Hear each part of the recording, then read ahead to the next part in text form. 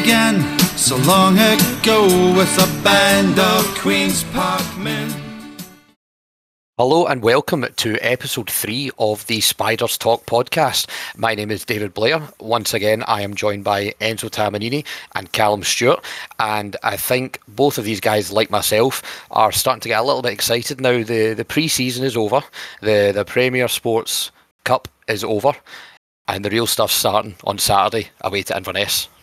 Aye, it's all starting to feel a wee bit real, but yes, I'm looking forward to trekking up to Inverness and getting the season proper going. Yeah, I can't wait. I mean, this week's been absolutely dragging in, and I have a feeling tomorrow and Friday aren't going to speed up at all. But really looking forward to it. Well, hopefully we will help pass the time a little bit easier, because what we're going to talk about today is we're going to have a look back at that last Premier Sports Cup game against Hamilton, and we're going to have a nice big preview of the Championship season coming up. We're going to talk about every team that we're going to come up against, and we're going to rank the division. We're going to tell you right now who's finishing first, who's finishing 10th, and everything in between. So, let's not mess about. Let's get right into it. We are going to start, as I say, today with a review of the game away to Hamilton Academical in... Is it not called the Fountain of Youth Stadium or something like that? Yeah, the Fountain of Youth Stadium. I don't know where that one's came from. New Douglas Park, as it always is, or round the back of the Sainsbury's car park, is where we were for that game there. So the game did finish 1-1, and Hamilton then went on and won 5-3 in the penalty shootout. Of course, it finished 1-1 because a win would have got either team probably through into the next round of the Cup. And I think even when you look then at the numbers of the balls that were drawn in the next round, if either of us had won, we'd have had an away day at Ibrox. So of course, as I say, very typical of us that we didn't manage to get that win that we were after. The game started very quickly. There was a goal in the 4th minute for Hamilton. I unfortunately missed it because despite being a very sensible and reasonable person, I left the pub with 25 minutes to go to kick off. I got to the game with 15 minutes to go to kick off, and for some reason I ended up at the back of the longest queue I have ever seen for a Queen's Park game. There must have been maybe close to about 100 Queen's Park fans standing outside. One turnstile was open, and the I don't know what the guy was doing behind the turnstile. Apparently he was literally ripping off tickets, handing them out, and he apparently was explaining the fire drill to everybody that was trying to pay in just to get in and watch the game. So a good number of us missed the beginning of the game and missed that first goal for Hamilton. So I'm going to come to you, Callum. Would you like to talk me through what happened? Yes, so Hamilton scored very early on. Andy Winter with a sort of low shot from the right side of the box. Straight past Ferry. I think it was Fox who was kind of trying to keep on to him. But it kind of represented our sort of typically slow start that we've had at the beginning of games, both against Dundee and Hamilton. I think it kind of continued on. I mean, Enzo, I don't know what your thoughts are, but I thought the first half in general was pretty slow from Queens. We didn't really get much going, and it was all just a bit pedestrian. I kind of hope to have a wee bit more fire after the tail end of the Dundee game where we started to look good. Yeah, no, I totally agree with that. I think, like you say, we've started slow against both championship clubs in the Premier Sports Cup, but I think part of that is also because you look back at the Dundee game in the first half, the way Coyle set the team up, he was trying some new things. That's when we started with Jarrett out wide, for example, and even on Saturday there, we started with Longridge when we had obviously brought in McPake. And I think, as the game went on, we started to shift into the formation, and we made a couple of substitutes that are going to be more like what you can expect us to start against Inverness on Saturday. Yeah, as you say, McPake came on. He was finally announced on the morning of the game. Obviously coming in from Rangers on loan. We spoke about a little bit about him last week. He did look really good when he came on in the second half. He looked very direct, but I think that just coincided with the kind of change in mentality of the team, as we'll come back and talk about, going back to just after that first goal in the 4th or 5th minute.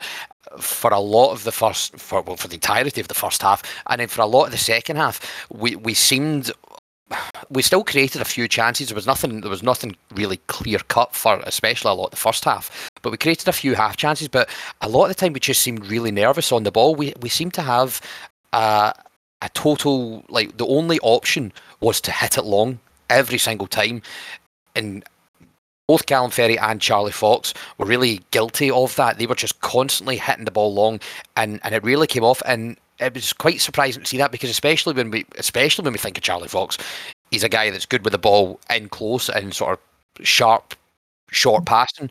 He just seemed to totally, certainly in the first half, he seemed to totally lose that for whatever reason. Yeah, definitely. And when we think of the guys that we've got cutting around midfield with Brown and Savoury and Jarrett, like, these are all really good ball players, do you know what I mean? So he doesn't need to be sort of pumping those balls up the park the way that he has been in the last couple of games.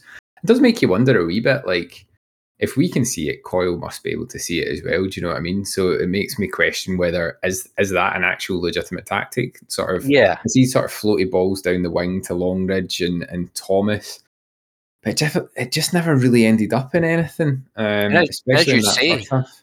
Yeah, as you say, if that was a specific game plan from Owen Coyle, which I can only think it must have been. See, when Charlie Fox hits 2 or 3 and Callum Ferry, and there were others guilty as well. It's not just to pick on the two of them, but when they were doing it so often and repeatedly, and it wasn't coming off, it must have been what they were told to do. And if that's the case, was that then, Enzo, the first thing that Owen Coyle's got wrong for Queen's Park so far? I think it's probably harsh to say that he's got it wrong, because we don't know specifically the ins and outs and what the game plan was there and the reasoning for it. But I would like to see us change that. And to be fair, we've got the players. So if the distribution from the back, and when I say from the back, I specifically mean from Ferry and Fox, if it doesn't improve, then we've got the players in midfield, as Callum mentioned earlier. We've got guys like Jarrett, Savoury, Brown, who can take the passes from the defence quite deep and push the ball forward. So it's not the end of the world. I just think that does need to change. Well, see, we did continue, maybe not playing our best football in the first half. Again, as I say, we only had a few half chances. There wasn't really anything brilliant. Simon Murray did have a free kick that went over the bar, and I think it was Louis Longridge had a shot on goal early on in the first half as well. But it was Hamilton that then had the next best chance, where they had a corner coming in, and I think it was Andy Ryan for Hamilton who sort of got his head onto it, but it just went over the bar. Having said that, really neither keeper was particularly tested after that. It was a bit of a poor game in the first half, wasn't it? It was, yeah. It wasn't particularly entertaining. It was very cagey, and I don't think we played well at all. The second half did start a little bit better. Well, it could have started a little bit better, because a couple of minutes into the second half, Simon Murray did have the ball in the back of the net, but unfortunately the linesman's flag went up and ruled it out for offside. It was a bit hard to tell from our angle down the opposite end of the main stand at the ground there, but unfortunately that didn't quite come off for us there. No, and I tried to have a wee look at the highlights actually, but it only seemed to be of the goals this time, so I couldn't even make past judgment after watching them again. But no, hard to tell from where we are. I'm fairly certain on the day I did shout at the linesman for it, but to be completely honest with you, I haven't got a clue whether he was offside or not. Yeah, difficult to tell from our viewpoint there. Unfortunately, that one was not influenced by alcohol, just unfortunately where we were sitting. But yeah, so we kept going on, and when substitutions were made, the previously mentioned McPake came on, Williamson came on, and you could then tell sort of the attack and sort of attitude changed, and we did start getting the ball down a little bit better, but then it really changed, and the game completely changed when we finally equalised. Again, we'd had a couple of half chances between Murray's offside goal and Davidson getting up and scoring. I believe it was his first goal for the club, so well done to him there. It was a free kick coming in from the left-hand side, I believe, and there was a little bit of a couple of headers, I think. The ball bounced about a couple of times. It eventually fell to Davidson, who sort of poked it in from about 10, 12 yards. And then after that, we were the only team in the game there. I am absolutely certain that had that game gone on for another 5 or 10 minutes, we would have found a winner. Once we made those changes, there was only one team in it. I think we totally dominated from that point onwards. And that is what is making me feel cautiously optimistic for Saturday, because I feel as though the team that we saw really putting Hamilton under pressure towards the tail end of that match is the team that we're going to get. So yeah, I think we looked vastly improved after Coyle made his substitutions, and that's something that we've said a few times. It's something that Coyle seems to be continually getting right for us, and it's good to see, because there's nothing more frustrating than having a manager who doesn't seem to see the same things that the fans all see. And listen, you know, the managers are the professionals; they, in theory, should know what they're doing. Maybe we aren't quite as clued up on things as what they are, but it's still frustrating nonetheless. And it's good to see a manager that's clearly, you know, seeing the same problems as what we are, and reacting to that.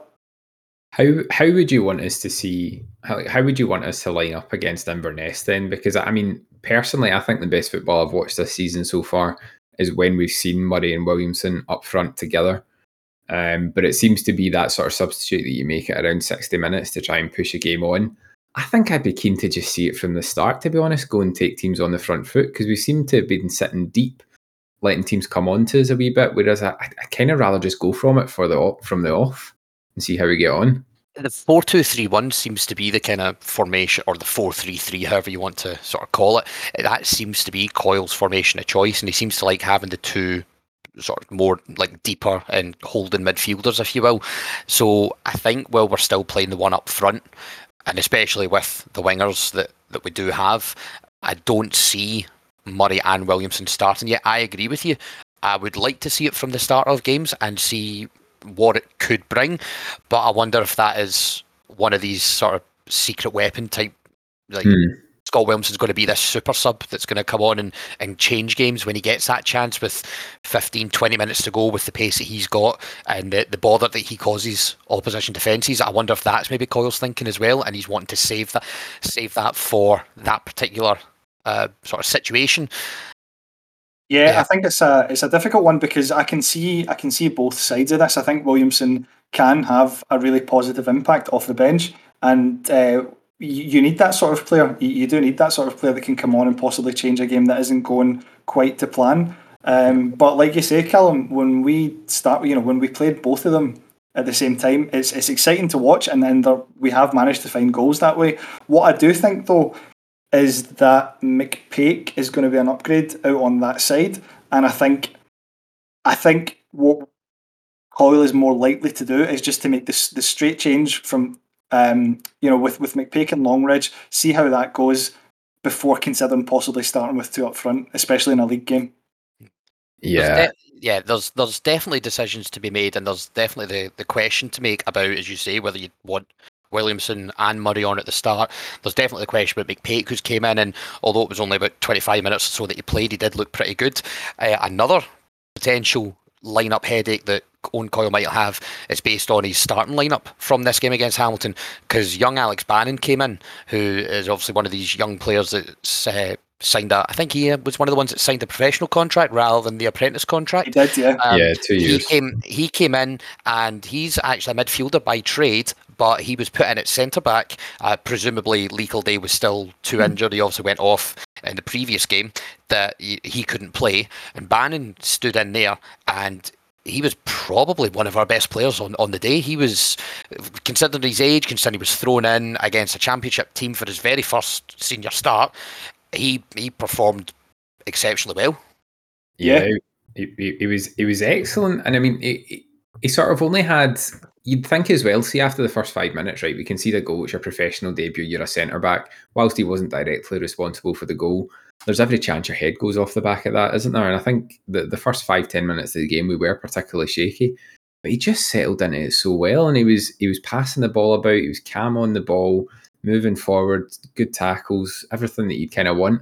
I think he looked relatively tall as well. I think he was about 6 foot or something like that. And it was just a really assured performance. And we touched on this in the past couple of episodes about squad depth and where that's going to come from. And maybe this is an example of it. Do you know what I mean? We don't go and sign X number of centre backs. We give the opportunity to the young guys coming through.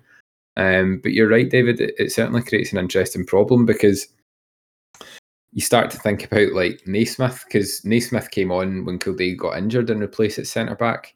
where is he in the pecking order right now? If Bannon's getting a start ahead of him, do you know what I mean? It's there's lots to consider, but it's good. It's good to see more potential choice coming into the team in a position that I think we do need reinforcements in. Yeah, no, I completely agree with everything you said about Bannon there, Callum. I thought he looked excellent. I mean, his confidence grew as the game went on, and I think that's natural because obviously, as you say, a young centre-back coming in, you can see their goal very, very early into the game, look a little bit shaky, and it's possible you might start thinking, oh, this is a bit too much of a step up for me at this stage. But as the game, as we came more into the game, so did he. He looked more confident, and I think possibly that comes from, he spent his career so far, and I use the word career loosely because obviously still was a youth player. He spent his career so far playing against young boys, and I think once you step up into the playing against championship level players, you're playing against men, you're playing against experienced guys, and I think that can probably be quite intimidating. But once he realised, hold on, this is my level, then he just looked fantastic. It's also quite nice to see because he's one of the guys that's been with Queens since he was 9, I think it was. He's been away.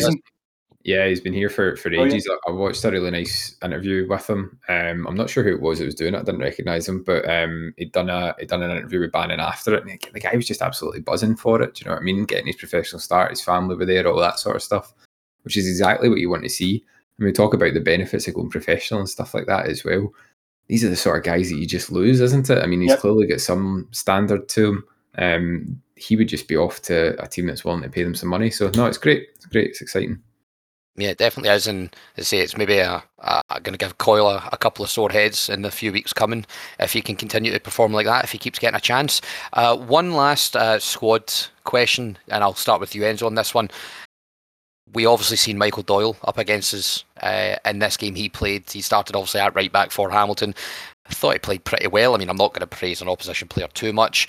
Just we'll talk about it very, very, very briefly because we have mentioned it before that I think we all agree that of all the players that did leave last season, Doyle was one of the ones that maybe had one of, if not the biggest question mark from all of us as to why he was let go. How much bigger is that question mark after that game? It's not for me, to be honest with you. I mean, I think he looked reasonably competent. I can't remember him doing anything particularly special. He looked fine. I don't know if we put him under much pressure down that side, to be completely honest with you, which is why maybe he did look relatively competent. But I think if we'd pushed him a little bit more, we could have forced him into making some mistakes. And yeah, for me, I have no issues with Davidson at the minute taking that position. I would say with that, so I'll come to you on this one then, Callum. So obviously I don't think, I mean, it's going to sound very, very harsh to put any criticism on Davidson when he did score the goal that got the draw and everything there. But again, he was one that, again, like Fox and like Ferry, was maybe a bit guilty with his distribution, and we've seen it in the previous games. We've seen it particularly against Dundee where there were a couple of big mistakes there. Although, as Enzo says, Doyle was competent. Maybe it was a solid... If you play Football Manager, if your player just shows up on the park, he gets a rating of like 6.7 out of 10, which is just basically he showed up, he didn't do anything amazing, but he didn't make any big mistakes. He just put in that, between 6 and 7 out of 10, just a good performance. Would you rather be seeing somebody doing that than maybe somebody who, maybe so far with Davidson, we've seen maybe a 4 out of 10 to an 8 out of 10, and, fluctuating? I think I would rather be sitting with the potential of Davidson being a solid attacking right back as opposed to the sort of standard performances that we want from Doyle. I think with the type of football that we're wanting to play, Coyle keeps talking about the attractive, positive football. I think you need somebody that's going to be willing to kind of do that and have the potential to do that. I think it'll also be interesting to see Davidson with McPake. I think that will be a different dynamic to going up the right side with Longridge. If McPake's going to be his partner, from what I've seen of the brief time that he was on, he looked a lot more direct, he looked a lot more effective. If he's got pretty decent passing ability for those 1-2s that we know Davidson is pretty good at, you might see a different side to him, and there might be a lot more potential there. And also, you criticised Davidson's distribution on Saturday there, David, and I think that's fair enough. It's worth remembering that one of the elements of Doyle's game where he really struggled was his distribution. Absolutely was, yeah. So it I'm just playing a little bit of the devil's Yeah, advocate. yeah. No, Want that's to fair see enough. It's just what we thought, but I think it's fair when you're comparing the players to consider. Yeah, that's maybe. I think Davidson has that room to improve, like Callum says. Whereas for me, Doyle is what's Doyle's ceiling? Doyle's ceiling is a relatively all right championship player, decent League One player. Whereas with Doyle, you've got a young guy who's still got time to improve. He's still learning the game in general, and maybe there's the potential for him to play at an even higher level yet. Well, time will tell with that one, but yep, that is our review of the Hamilton game. That, as I said at the very beginning, that draw and the lack of the bonus point and the penalty shootout, not that would have made much of a difference, did mean that we finished third in the group overall.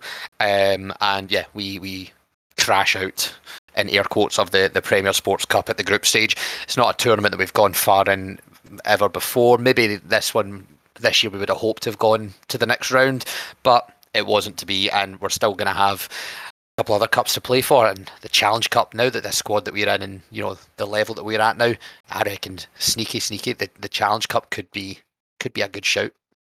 Yeah, or we could just win the Scottish Cup instead. Yeah, I'll take either. Long overdue an 11th Scottish Cup. I'm not fussy. We've got plenty of episodes to talk about that and build all the way up to that.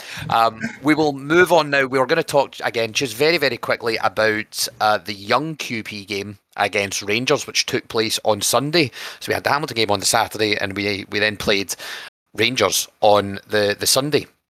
Now, given that it was young Queen's Park, the reserves team, the Strollers, as it was traditionally called, I think we all expected Rangers to show up with a reserve team or a youth team, similar to us. It turns out that Rangers showed up with a ridiculously strong lineup. I think was there not at least 3 or 4 of the players in the squad, or even starting, actually played in the Europa League final like a couple of months ago. Yeah, right? I can't remember the exact number. I actually thought it was a little bit more than 3 or 4. I thought it was maybe 5 or 6. Yeah, 6 was the number that I was thinking as well. I think I read that on Twitter, who were involved in the Europa League final in some capacity, which is absolutely incredible for what is supposedly a B team. I don't know if I was actually wondering this. I wonder whether Owen Coyle Jr. was informed in advance. Hold on, listen, we're going to put out a really strong team, or else he maybe just showed up on the day and they were hit with it and they had to deal with it. Either way, they didn't win the game, but they clearly dealt with it fantastically well, considering they kept it so tight. No, they definitely did. The game did finish 3-2 to Rangers. We were 2-0 up until about the 75th minute or so. It was Scott Williamson with 2 goals, and one in the first half and one in the second half. They both look pretty similar. We are going off of here a 6-minute TikTok video, which is one of the first and hopefully one of the last times that I'm ever on TikTok. But we've seen the highlights there. So David. It was. Oh, sorry, I'm doing my TikTok. I've seen your TikTok account. Exactly. I've seen your TikTok account. I've seen your videos. I do have some good moves, but I tend not to put them on video. I tend to save them for the back of the supporters bus on the way home. But yeah. So Scott Williamson took both goals incredibly well. I think the two of them did look pretty similar, where it looked like it was maybe a long ball that he's then out-muscled the defender and then got in. The first one, I think, was just a sort of a typical finish, but the second one was a lob from about 15 yards or so. After the second one, you could see the smile on his face. He was absolutely delighted with himself, and I am so close. I'm stuttering here because I'm so close to running out of words for how excited I am for the potential that he has, because he's, as we said, this was a very strong Rangers team. He scored 2 goals against them there. I mean, what more can we really ask for him from there? This guy's got it. I'm going to say it. I'm not even going to say he's got the potential. This guy has got it. I apologise on behalf of all 3 of us for what we were talking about last week and the week before, where, can he adapt? Will he get better? No, he doesn't need to. He's got it. He is there. He's going to be a big player for us this year. Yes, I am ready to put all of my eggs in the tiny Scott Williamson-sized basket. Yes, he's competent at finishing. I know that sounds so obvious to say, right? But how often do you see Queen's Park players who are just naturally good at scoring goals? Simon Murray is excellent. He makes tons and tons of chances, but he's not necessarily a natural finisher. Scott Williamson is, from what I've seen so far. He gets in goal scoring positions and he puts the ball away. And it's very, very exciting. The last player that I can remember who was genuinely naturally gifted at that was Jamie Longworth. And we spent half the time playing him out in the wing. But like in terms of just that sort of knack for scoring goals, it feels at this point like he has it. Yeah, I totally agree with you. I watched those highlights on TikTok, and I think he took both of the goals incredibly well. And we've talked about this a few times on here, and we've talked about it just among ourselves at games and stuff too. And the question of, does this instinct that he clearly showed when he was scoring 50 odd goals for Cambuslang Rangers, is this going to translate across to playing 6-7 tiers higher? And I think it will. I think with the opportunity, he probably still needs a little bit of time to adapt to certain elements of the game. The fact that it's faster paced, the fact that he's probably playing against stronger defenders, better goalkeepers and stuff. But I'm with you, Callum. I'm confident that Williamson is going to turn out to be an absolutely phenomenal signing. I mean, before Longworth, who did we? Who was the last one we had before him?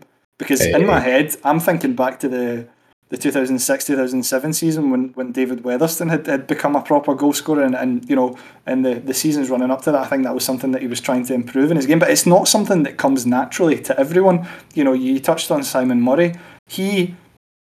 I do believe that Murray has the potential to score 12 or 13 goals at this level. And to be fair, down in Stranraer, he was absolutely clinical. But what we saw last season with Murray was that for every goal he scores, he's probably going to miss 7 or 8 really good chances as well. And I don't think that's the sort of player Williamson is. I think you give him a chance, he's going to burst the net.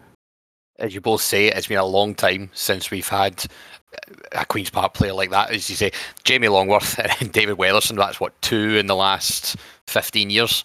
Obviously, it was a different era of Queen's Park then, but even still, that natural goal-scoring ability can clearly be found in the lower leagues, and we've just never had it.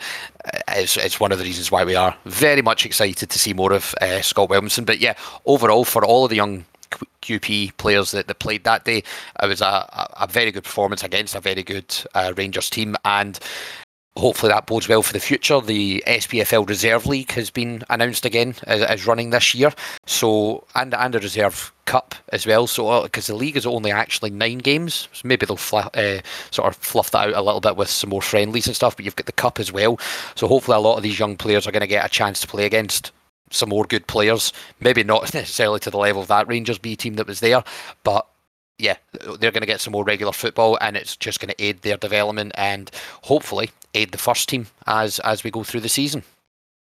So, yeah. I was just going to say, David, you touched on the friendly matches and the fact that it's only 9 fixtures plus a cup. I actually think for these young players, I think there's a lot of benefit in playing friendly matches, because when you look at formal competitions, so a league and cups, sometimes there's a little bit too much emphasis and too much concern about whether you win matches and whether you get through to the next round or whatever, whereas friendly matches give you the opportunity to play against good players still, but your priority is actually improving and learning, and I think that could actually be part of the thought process behind having a fairly spread out fixture list, a fairly spread out campaign with only 9 matches.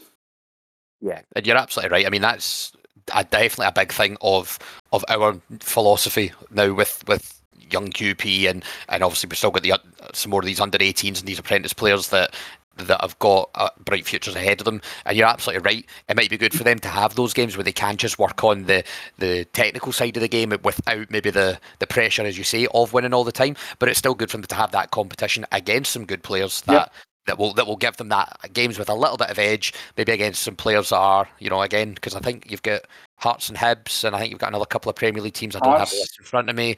Hearts aren't in it because they're beating them in Lowland League this year. All right enough, sorry, so they are. Maybe worth mentioning, by the way, that we saw Connor Smith play for the Hearts B team on, I think it was Sunday afternoon, I believe, where we scored a hat-trick. Yeah, I mean, I feel as though I don't think he's the complete package yet, right? I think he's got a lot of development to do, but I feel as though he's far too good for the Lowland League.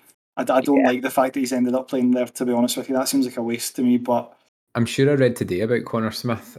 It might have been in Pine Bottles, I don't know how valid it is, that Hearts were saying that he'll essentially, along with a few of the other younger guys, be floating between the B team and the first team. So perhaps they do have a role for him, but you wonder how valuable that's going to be. And he's only there for a year, isn't he, currently? So that's a 1-year contract, yeah.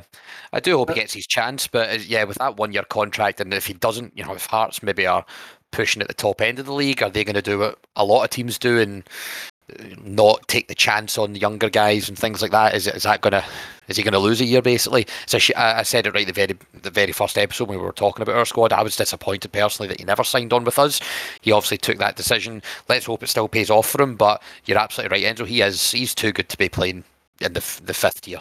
Well, the thing is, Cam, you mentioned that he's got a role in the first team as well. I don't know if the rules have changed this season now that they've admitted a third B team to the Lowland League, but I know that last season when Celtic B and Rangers B were the only ones there, that if a player was playing for the B team in the Lowland League and they started making appearances for the first team, once they'd reached 5 appearances for the first team, they weren't allowed to play for the B team until the next transfer window. So if there's any, I mean, if he even makes a few appearances off the bench, then he's stuck playing with it.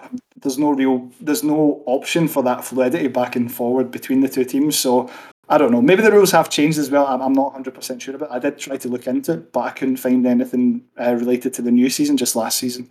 But I suppose we'll see how that one plays out. I hate that B team things in the Lowland League. We'll maybe go into that at some other point. But my goodness, imagine being a fan of a team in that league and you're having to come up against all these B sides with random players kicking about. Just brutal. Yep. Yeah, totally not agree. a fan of it. Yep. But you're absolutely right. We will move on, and we will now come on to the main event, shall we say, of this week's episode. We are going to have a look at every single championship team that we're going to be coming up against. Have a little look into where it looks like they're sitting at this current time, and how we think we're going to do against them all. So, what all three of us have done is we have predicted the league table. We've predicted 1st to 10th place, and I believe Callum has done the averages of all three of our scores, and we're going to go through the teams from 10 to 1. So, Callum, between the three of us, who is our consensus pick to drop straight down to League One? So it was pretty consistent on this one. So two of you, so David and Enzo, you both picked this team. I didn't have them 10th, but I did have them 9th. And it is Morton. So I believe Enzo's going to give us a wee bit of information about Morton and sort of some talking points. But yep, that's who we ranked as going down in the league. Yeah, Morton, I think they're an interesting one this season because there's so much going on there. Managed by Dougie Imrie, who obviously came in last season, and he had them playing some really good football for a while, and he was picking up a lot of good results. But yeah, so I personally think that they look the club in general seems a little bit unsettled at the minute. I looked at the players that they've brought in, the players that have left, and there's a lot of players on the way out. We already mentioned a couple of weeks ago how they brought in Katongo and Gillespie after we released them. So anyway, they finished 7th in the championship last season, right? But the problem is they've lost Jack Hamilton, who was their goalkeeper. He was a very good keeper for them. They've lost Gary Oliver. They've lost Gozioglu, these guys were all really important to them finishing 7th because they could easily have been dragged into a relegation fight even last season.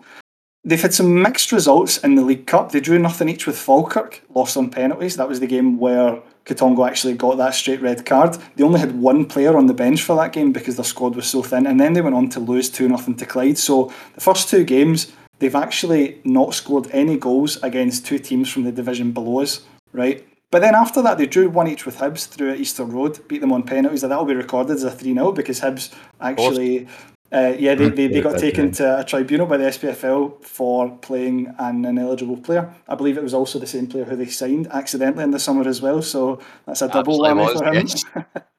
And then they went on to beat Bonnyrigg 3-1. So like I say, a bit of a mixed bag. Probably a bit disappointing to start the first 2 games against lower league opposition without.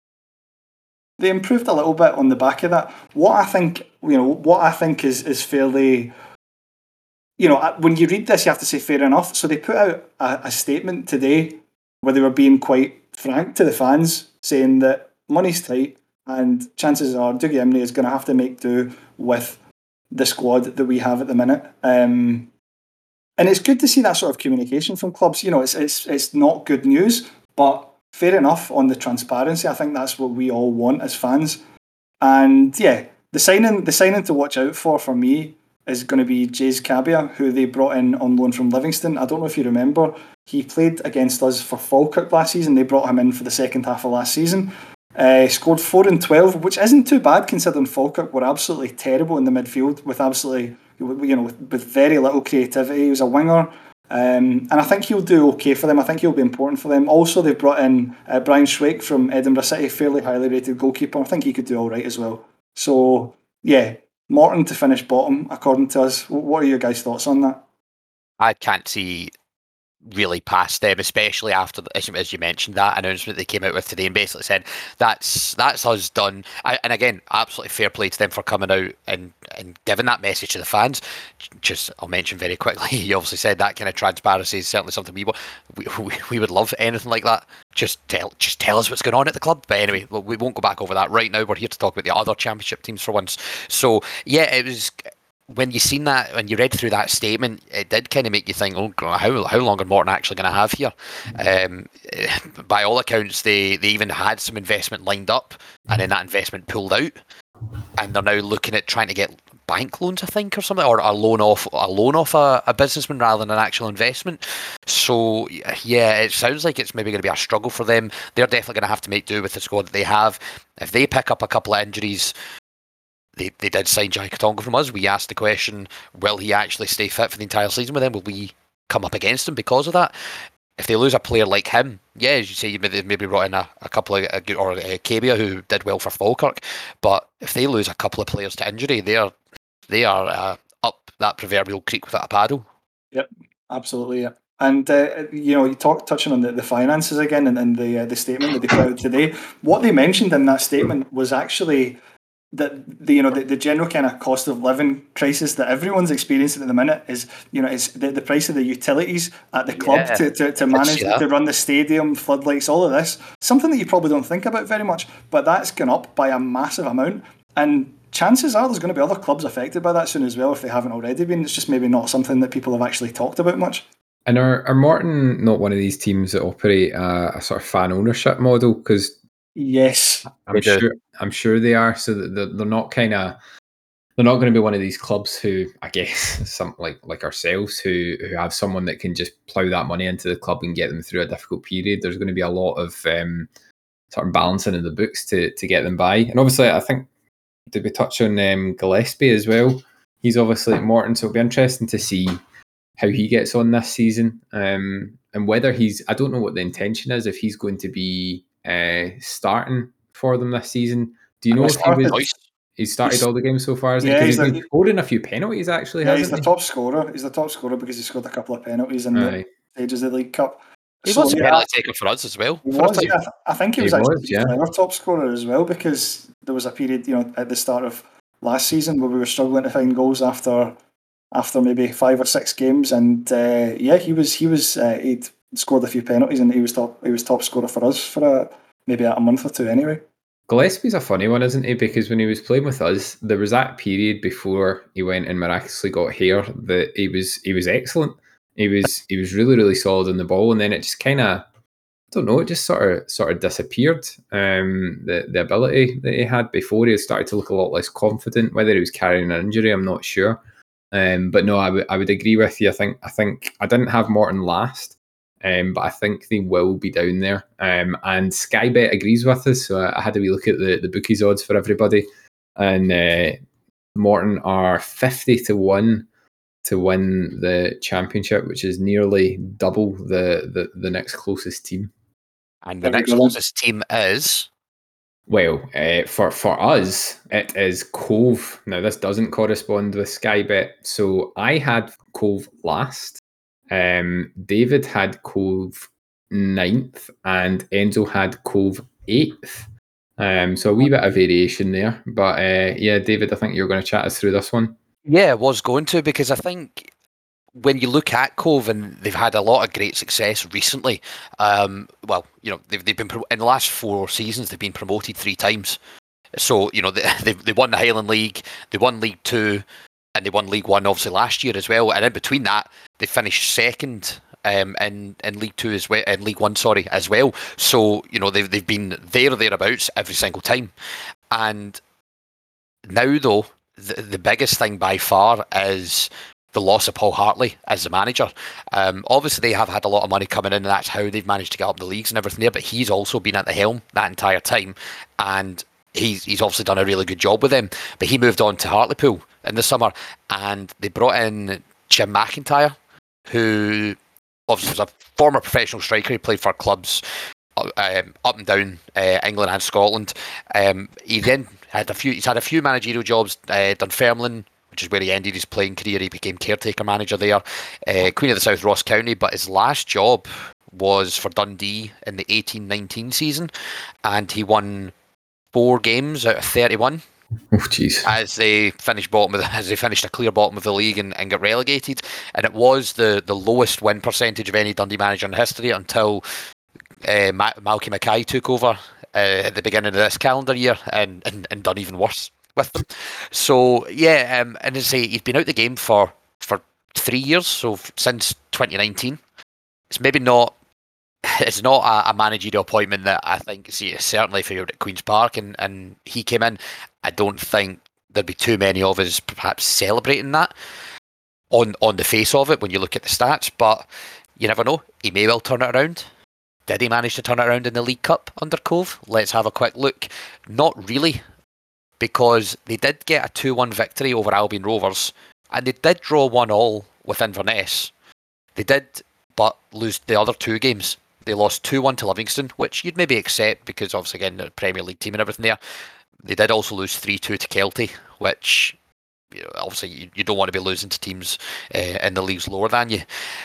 Not only that sort of so-so record to begin with, but you've got to have a quick look at their activity in the transfer window. It's not been great so far. They've lost a couple of players. One in particular that stood out as a player that they lost was one of their best players, the left back, Harry Milne, who went to Partick Thistle. They do still have players there like Shay Logan, Fraser Fivey, and Mitch Megginson, who was the top goal scorer in League One last year. However, the second top goal scorer in League One, Rory McAllister, who at this moment in time still plays for Cove, he's been transfer listed, and apparently he's off to Brecon in the Highland League, which is wild. I mean, we obviously we have no idea what the reasons are behind the transfer listing and anything like that. Nor do we really have, personally, not have any idea why he's going to Brecon. He clearly just wants to score 8 goals a game and then be subbed off after 60 minutes, because Rory McAllister has scored goals for fun in the lower leagues for, well, as long as I can remember. Usually against us.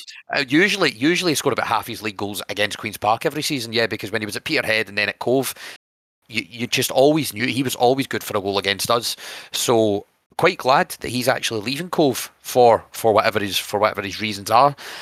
And having had a look at their signings coming in, so they've signed only a couple of players, it looks like, at the moment. They signed a young defender on loan from Aberdeen, but they have made a signing from the lower leagues in England, a guy called Jerry McDonough. I may be pronouncing that wrong, but Jerry McDonough, who is a striker, so you've got to then assume, well, he'll be the replacement for Rory McAllister. But Rory McAllister scored 16 goals last season in the league. This guy has scored 7 goals in 6 seasons. That's what I like to see. That's a great return, isn't it? Honestly, to be fair to the guy, to be fair, he has only played 63 games in 6 seasons, which again, should be a red flag to anybody that's maybe looking to sign this guy. But they are replacing a prolific goal scorer with what looks like somebody that is very much the opposite. Yeah. I will be happy if I never see Rory McAllister play against Queen's Park again in my life. If last season away at Cove was the last time that I've ever seen him, I'd be absolutely fine with that, because the guy's just a very good footballer. He's pain in the arse, good at scoring goals, has done it against us for what feels like an eternity. So he will be very, very difficult to replace. I think I remember reading from the article that Cove posted that he couldn't give them the commitment, time commitment, it read as, that they were after. So I wonder if that means that Cove are going for a slightly different setup to how they've operated previously. I think they're looking at doing like a hybrid kind of Right. deal with some players part time and some players full time. And I think he's always been a part time player. I don't know if he's got if he's got a business or something like that on the side himself, but he's never stood up or he's never taken the step up rather to full time football. Despite the fact I think we all know that he's definitely had the talent to or certainly in the last few years he's had the talent to do that, and he's never taken that step up again. So I can only assume that that's part of it, because obviously Brecon down in the Highland League, they're going to be part time. He'll be, and it's obviously back up in that neck of the woods, so it must just suit him much better there. Yeah. So, as far as I'm aware, he's a plumber. So he's got his own plumbing company, and I would imagine he's just not willing to. It's important for, I suppose, people who have alternative options to recognise that the career as a footballer in the lower leagues in Scotland is relatively short. So, yeah, if you can prioritise something else while still making a bit of extra money on the side, scoring 15, 20 goals a season, then fair enough. For some people that probably just suits their lifestyle a little bit better. As far as I'm aware, Brecon have actually got a little bit of money to spend at the minute, and I don't know where it necessarily came from, but yeah, they were quite keen on splashing a bit of cash this season, and I have a feeling actually Brecon might end up being the first team to have dropped out of the SPFL that we might see make their way back up again, and I would like to see that, because I like Brecon as a club. It's always been a really good away day. So yeah, it's going to be an interesting one to keep an eye on. I don't think it's been announced yet, but I suppose we'll see over the next few days. Yeah, I think it's just a newspaper article at the moment, but yeah, time will tell with that, and if he does leave, that will be a big loss for Cove. Obviously, we came up against Cove last season, and it's definitely worth just recapping our record against Cove, because despite the fact that they won the league, they finished well ahead of us. They finished on 79 points. And we finished on 51, so they finished 28 points ahead of us. They didn't lose a single game at home last season. They only lost 3 games in total. They had a really, really good season.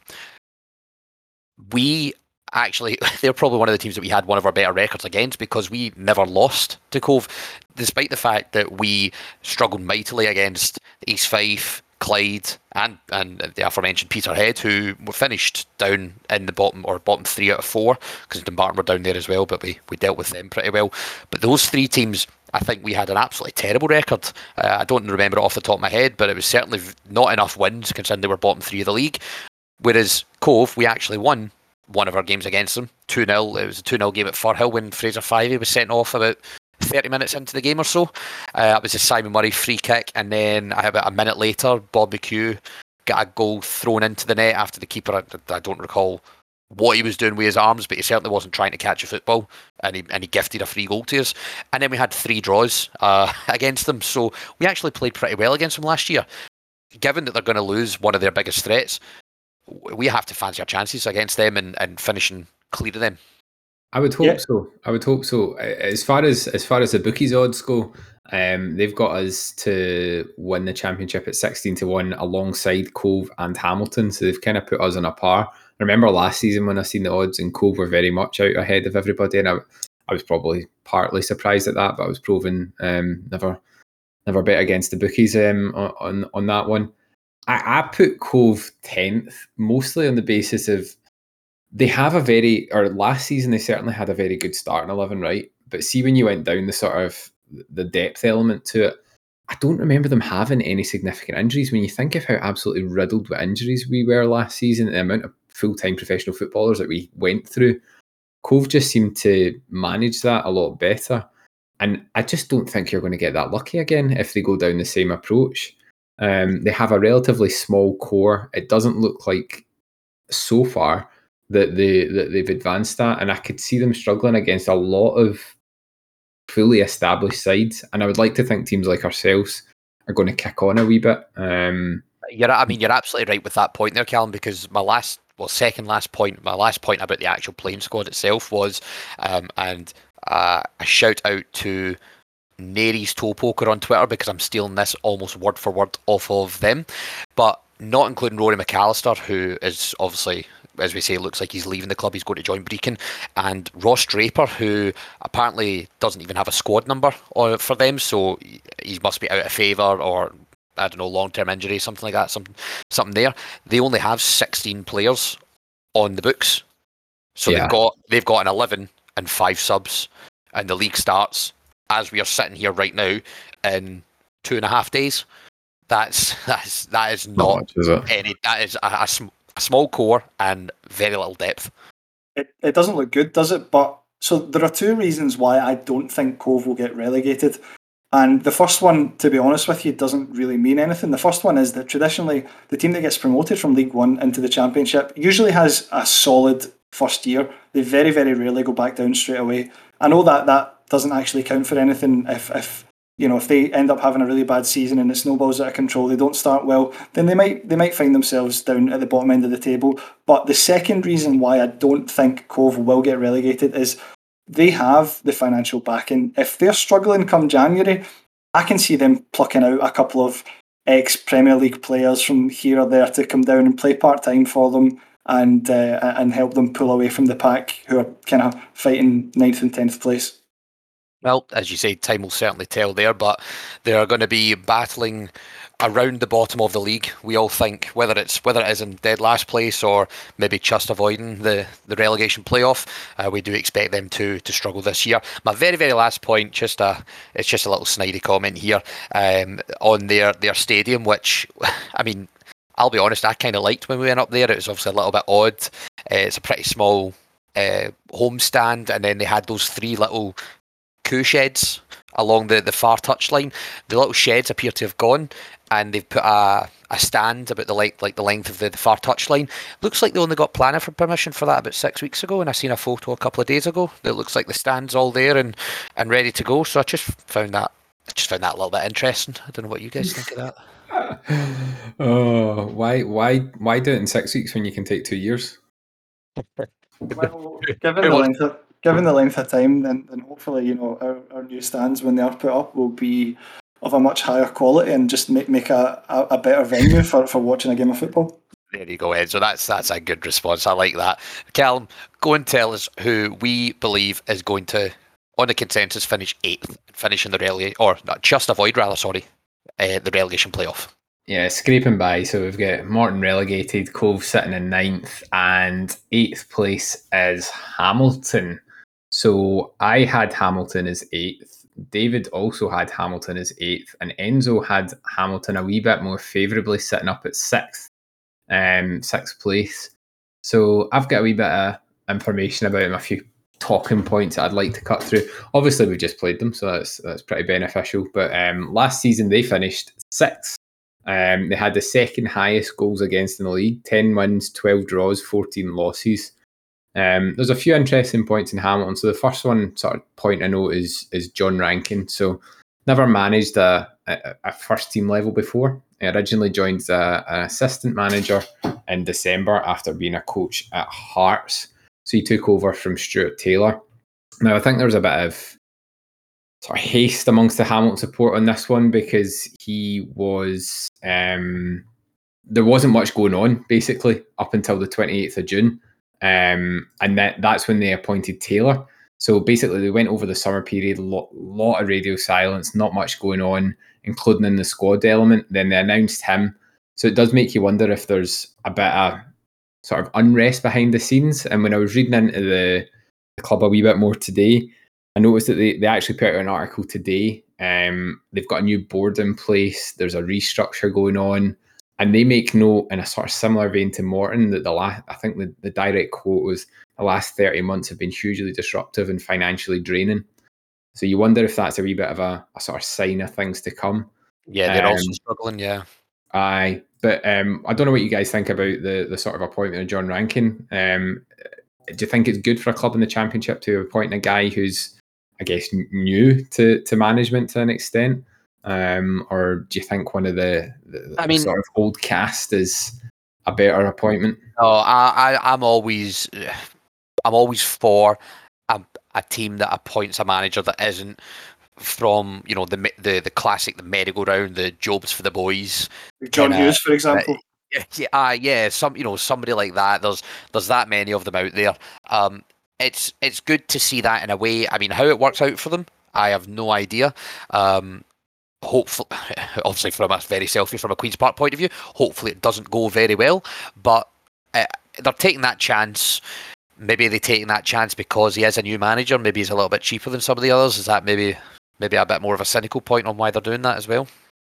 It's a possibility, definitely. Yeah, I mean, if they're struggling a little bit financially at the minute, then they're going to have to take that into account. And even these guys off the Scottish football merry-go-round that you're talking about there, David, some of them would probably still command a hefty salary, and it might make sense. He knows the club, he's been in and around the club, and from what I gather, actually, Hamilton fans were fairly pleased with the appointment. So yeah, I mean, I don't know what it is. I'm just not convinced. I know that there's been a lot of talk of Hamilton, might finish bottom, Hamilton are in for a really bad season. I'm not convinced they're as bad as what some people make out, and I'm certainly not convinced that they're one of the worst 2 or 3 teams in the division. Yeah, and I think that's a sort of good segue onto the sort of chat around their players. So the end of last season, the sort of notable departure was David Moyle. So he had 14 goals and 93 appearances for them. I believe he was in contract, but he decided he wanted to pursue opportunities elsewhere. I think another one is Jamie Hamilton, who's a pretty promising defender for them. So he's out of contract. He hasn't actually left, but the rumours are that he'll be away. In terms of players in, they brought in Doyle, as we know, done all right against us when we played him the other day. Johnny Gandu signed from Coventry as a midfielder. Again, not a sort of vast amount of first team experience, but I think there is a couple of interesting points. Andy Ryan, so we've seen him, and correct me if I'm wrong, but this was back when he played for Airdrie, and I just remember that season. Was that the one where we played them 8 times and I don't think we won a single game against him? But he always looked very, very competent whenever we've seen him. He scored 11 goals last season, so he's of a decent calibre, and I'm sure he'll do well for them again. Brian Easton, centre back, played for Hamilton on 3 occasions, getting on a wee bit, but he's a pretty solid player. And the one that I picked out from our game against Hamilton, who I actually thought was one of the best players on the pitch, was Steve Lawson. So he was the number 24 in centre midfield for Hamilton. I thought he was excellent. He just cleared up absolutely everything in midfield. He was, I mean, you could hear him from where we were sitting. He was shouting at his players, controlling the midfield, that proper leader role. And I think that's something that maybe we've wanted an occasion, perhaps. But I thought he looked really, really good. He came from the Swiss League before joining Livy and then ending up at Hamilton. But yeah, I don't know what you think in any of those guys. Maybe Andy Ryan's, or did you notice Steve Lawson as well when we were playing on the weekend? Lawson stood out to me, absolutely. Yeah, for me, he was the best player in the Hamilton shirt, and I thought he looked very good. And if he can play to that standard every week, then I think he'll do well for them. I would agree with that. Definitely agree with that. And yeah, there's a couple of players to look out for. For Hamilton, Ngandu, I may have pronounced that wrong, is it Ngandu? He scored the winning penalty in the shootout against us, so he found the net there. But let's hope, as I say, like all these other teams, that they don't find the net too often throughout the season. Let's move on to our next team we're going to look at now. So let's see, Callum, who do we think is going to finish 7th in the Championship? 7th, we have got Raith Rovers. So I had Raith at 5th. David, you had them 7th, and Enzo, you had them 9th, which I thought was quite surprising. But yeah, so I've got a wee bit on Raith, and then we can delve into our predictions and how we arrived at them. So they finished 5th last season, 12 wins, 10 draws, 14 losses, 2 points off a playoff spot. Decidedly mid-table in terms of their goals for and against. So they've had a wee bit of turnover this year. So Ian Murray managed Airdrie from 2018 till the end of last season. I wonder how his season ended. I don't worry about in some time for us to have a wee laugh at Airdrie throughout this spiel as well. Signed a 2-year contract with Raith. Yeah, in fact, let's pause at Murray before we crack on. How do you think he'll do? My general opinion is questionable. I think it took 3 seasons to build that Airdrie team, and they were pretty inconspicuous for the first couple of them. I'm not convinced he would have the same time at Raith or patience. So that's actually, so that's Ian Murray is part of the reason why I actually think that that Raith won't do particularly well this season.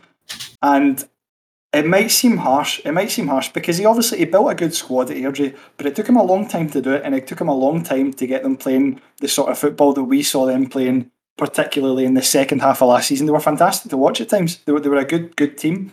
But like I say, like you say, Callum, is he going to get that time at Wraith? You know, if he's not got them playing decent football and getting results come January, February, then is he going to get another half season? Is he going to get another season? Is he going to get another 2.5 seasons like he did at Airdrie? I don't know. I remember there were points during his tenure at Airdrie where their fans certainly wanted rid of him. And I'm not entirely convinced. And ultimately, this great squad that he built at Airdrie achieved nothing. They lost the playoff finals to us, which was brilliant. They blew the opportunity to overtake Cove as well in the league when that was presented to them. And I think he's a gamble. I really do. With Murray as well, I think he's got big shoes to fill at Wraith. I mean, obviously, John McGlynn was the manager there before, and I know he's not necessarily one that's maybe on that managerial merry-go-round that we're talking about, but he, I think, just done a pretty solid job. Obviously, they finished fifth. They were close to the playoffs last season. It didn't quite work out for them. But again, I've just always found that personally, I've always thought he's one of these managers that just does a kind of solid job. You know, every now and then they'll have a season where it kind of stands out, but for the most part, he's just relatively steady. He's now obviously gone on to Falkirk, trying to sort them out. Good luck to him there.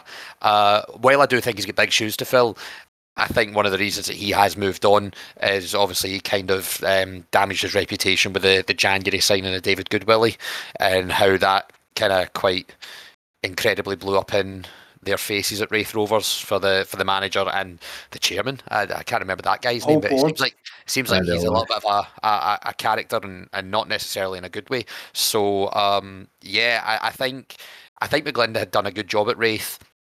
He obviously did maybe leave on a bit of a sour note because of what happened there, and at the end of the day it was his decision to bring David Goodwillie in. I don't think we need to discuss that anymore. I think everybody knows, what's going on there.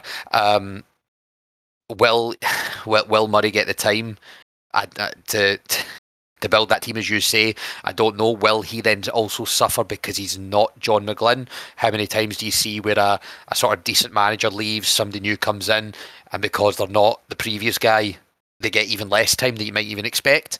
If they don't hit the ground running, and I'm sure Cal will come on and tell us just in a moment what they've done in the transfer window to get that, I think, I agree with you, Andrew. I think he could be in trouble.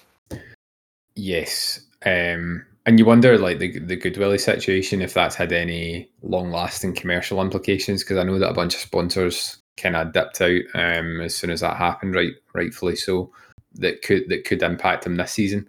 But yeah, jumping onto the players, so a couple of notable players who left. So Kyle Benedictus, he had been their centre-back for the best part of 7 years, signed by Ray McKinnon. Familiar name for us. Good guy. Yep. So he's went to Dunfermline. And the other notable one, which just happened in the last couple of days, is Christophe Berra. So obviously former Scotland international. In June, they actually announced that he was signed on as a player coach this season, so a bit of a dual role. And then yesterday, he's basically went to pre-season, thought, nah, sack this, and has retired from professional football. So what that tells him about Wraith or his own ability, I'm not sure, but the noticeable thing for me when looking on Wraith's players' website, no centre backs. Like, he was the last one, wasn't he? There's just no centre backs. There might have been a couple of youth guys, but there just didn't seem to be much kicking about. So that feels like it could be a bit of a problem area for them. But you've got to assume Berra's going to free up some wages. He'll bring somebody in, but at what point in the market are you at now when we're having to look at that? The other notable ones in terms of guys coming in, Dylan Easton. Would anybody like to start the laughing at Dylan Easton? David, Enzo, one of you can fire it off. I think I said that it was the most ridiculously blatant penalty I've ever seen given away in what is basically a cup final or any kind of final of any description. I mean, okay, I'm going to laugh at the penalty there because even thinking about it right now, that's great, isn't it? It obviously got us up. Maybe we'll have to give him a wee sarcastic round of applause when his name's read out when we play Wraith. But that aside, to be fair, he was probably one of Airdrie's best players who, let's not forget, despite the fact it's hilarious we beat them and we all know the song We Hate Airdrie, right? It's still you can't avoid the fact that he was one of their best players, and he very frequently played very well against us. Aye, I mean the only reason it's so funny is because he is a legitimately good footballer, and he's one of those sort of abrasive players that gets under your skin and all that sort of stuff. But I was having a wee look at his sort of career, and it is kind of interesting for a guy with so much footballing ability. He's never really made it or been at this level for any period of time. He's been at Kelty, Airdrie, Forfar, Elgin. I think he had a spell at Berwick as well. So why? I guess would be my question. Why hasn't he made it? The only bit that jumps out for me is the physicality side of it. He's not particularly quick. He's not particularly big. You wonder if that would maybe cause him some issues this season. I disagree, Callum. He's very big and he's ridiculously strong, which is why he absolutely destroyed Simon Murray to get away that penalty. That's the only reason. I mean, it was borderline assault for that penalty. So we just need to put that there. But sorry, continue. No, Easton is a very good player. He had a fantastic season for Airdrie last year, and whenever I saw them play, whether it was against us or maybe highlights against other teams, he always stood out. He was good, but like you say, Callum, he's not a young guy just getting his first break at this level now. I think he's 28, 29 years old. So this isn't him stepping up with a view to potentially kick on again. This is probably him playing at the highest level he's realistically going to play at. And I don't know. It's possible that maybe he'll flop in the Championship. I'm not 100% sure.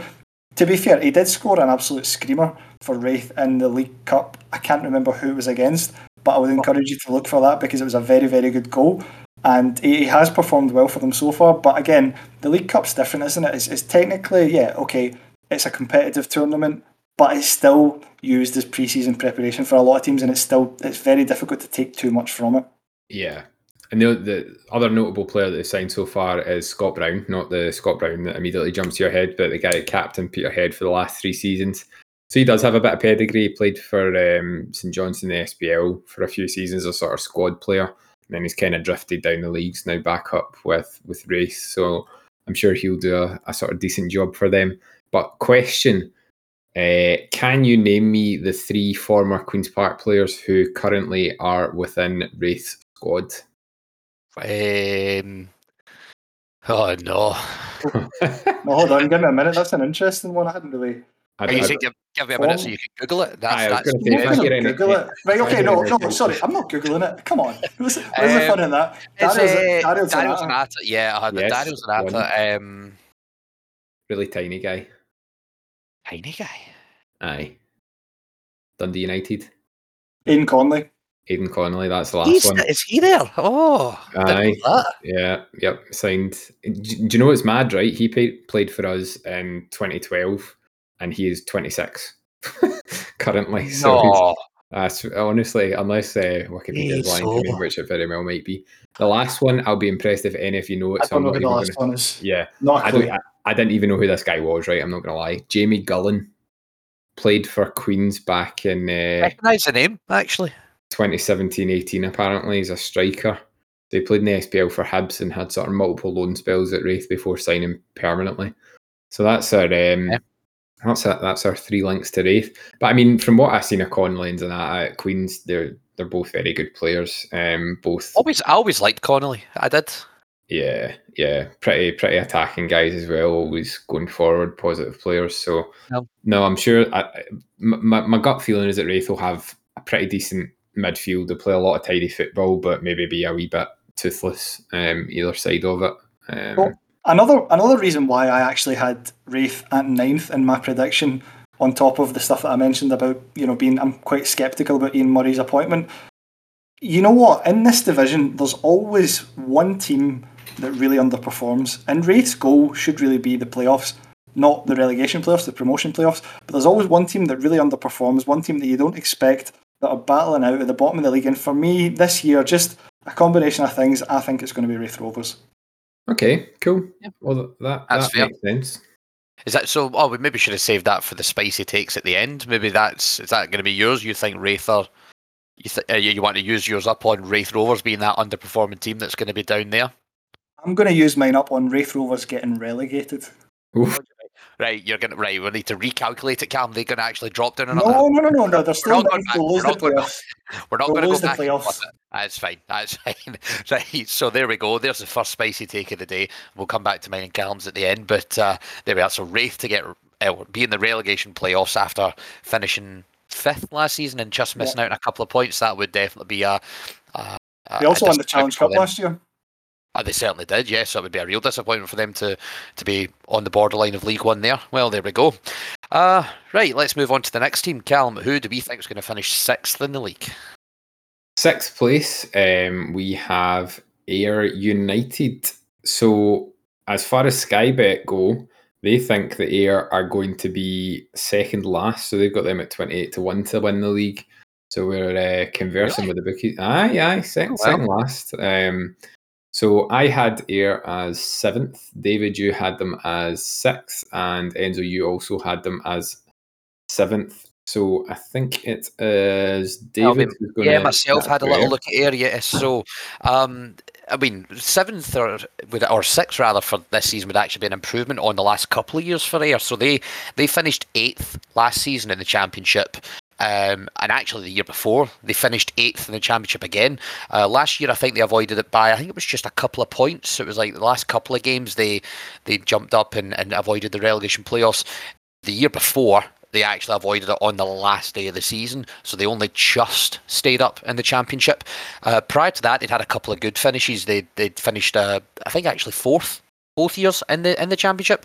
The year before that, 17-18, was the last time that we actually played against Ayr. It was in League One. It was the season where we finished 9th and we went into the relegation playoffs, and Ayr won the league that year, and they beat us all 4 games in the league that year. So also we don't really need to reminisce too much on that. They've started off this season perhaps not brilliantly, and maybe that's putting it lightly, because they didn't win a game in the League Cup. They got 2 draws and 2 defeats. They drew 0-0 with Elgin and 1-1 with Annan. Maybe the Annan result's a good one, because Annan actually won that group there. Quite convincingly, I think. Well done to them. But then Ayr lost 3-0 to Queen of the South and 1-0 to St Johnstone. So not brilliant results in there. The current manager is Lee Bullen, who joined the club in January.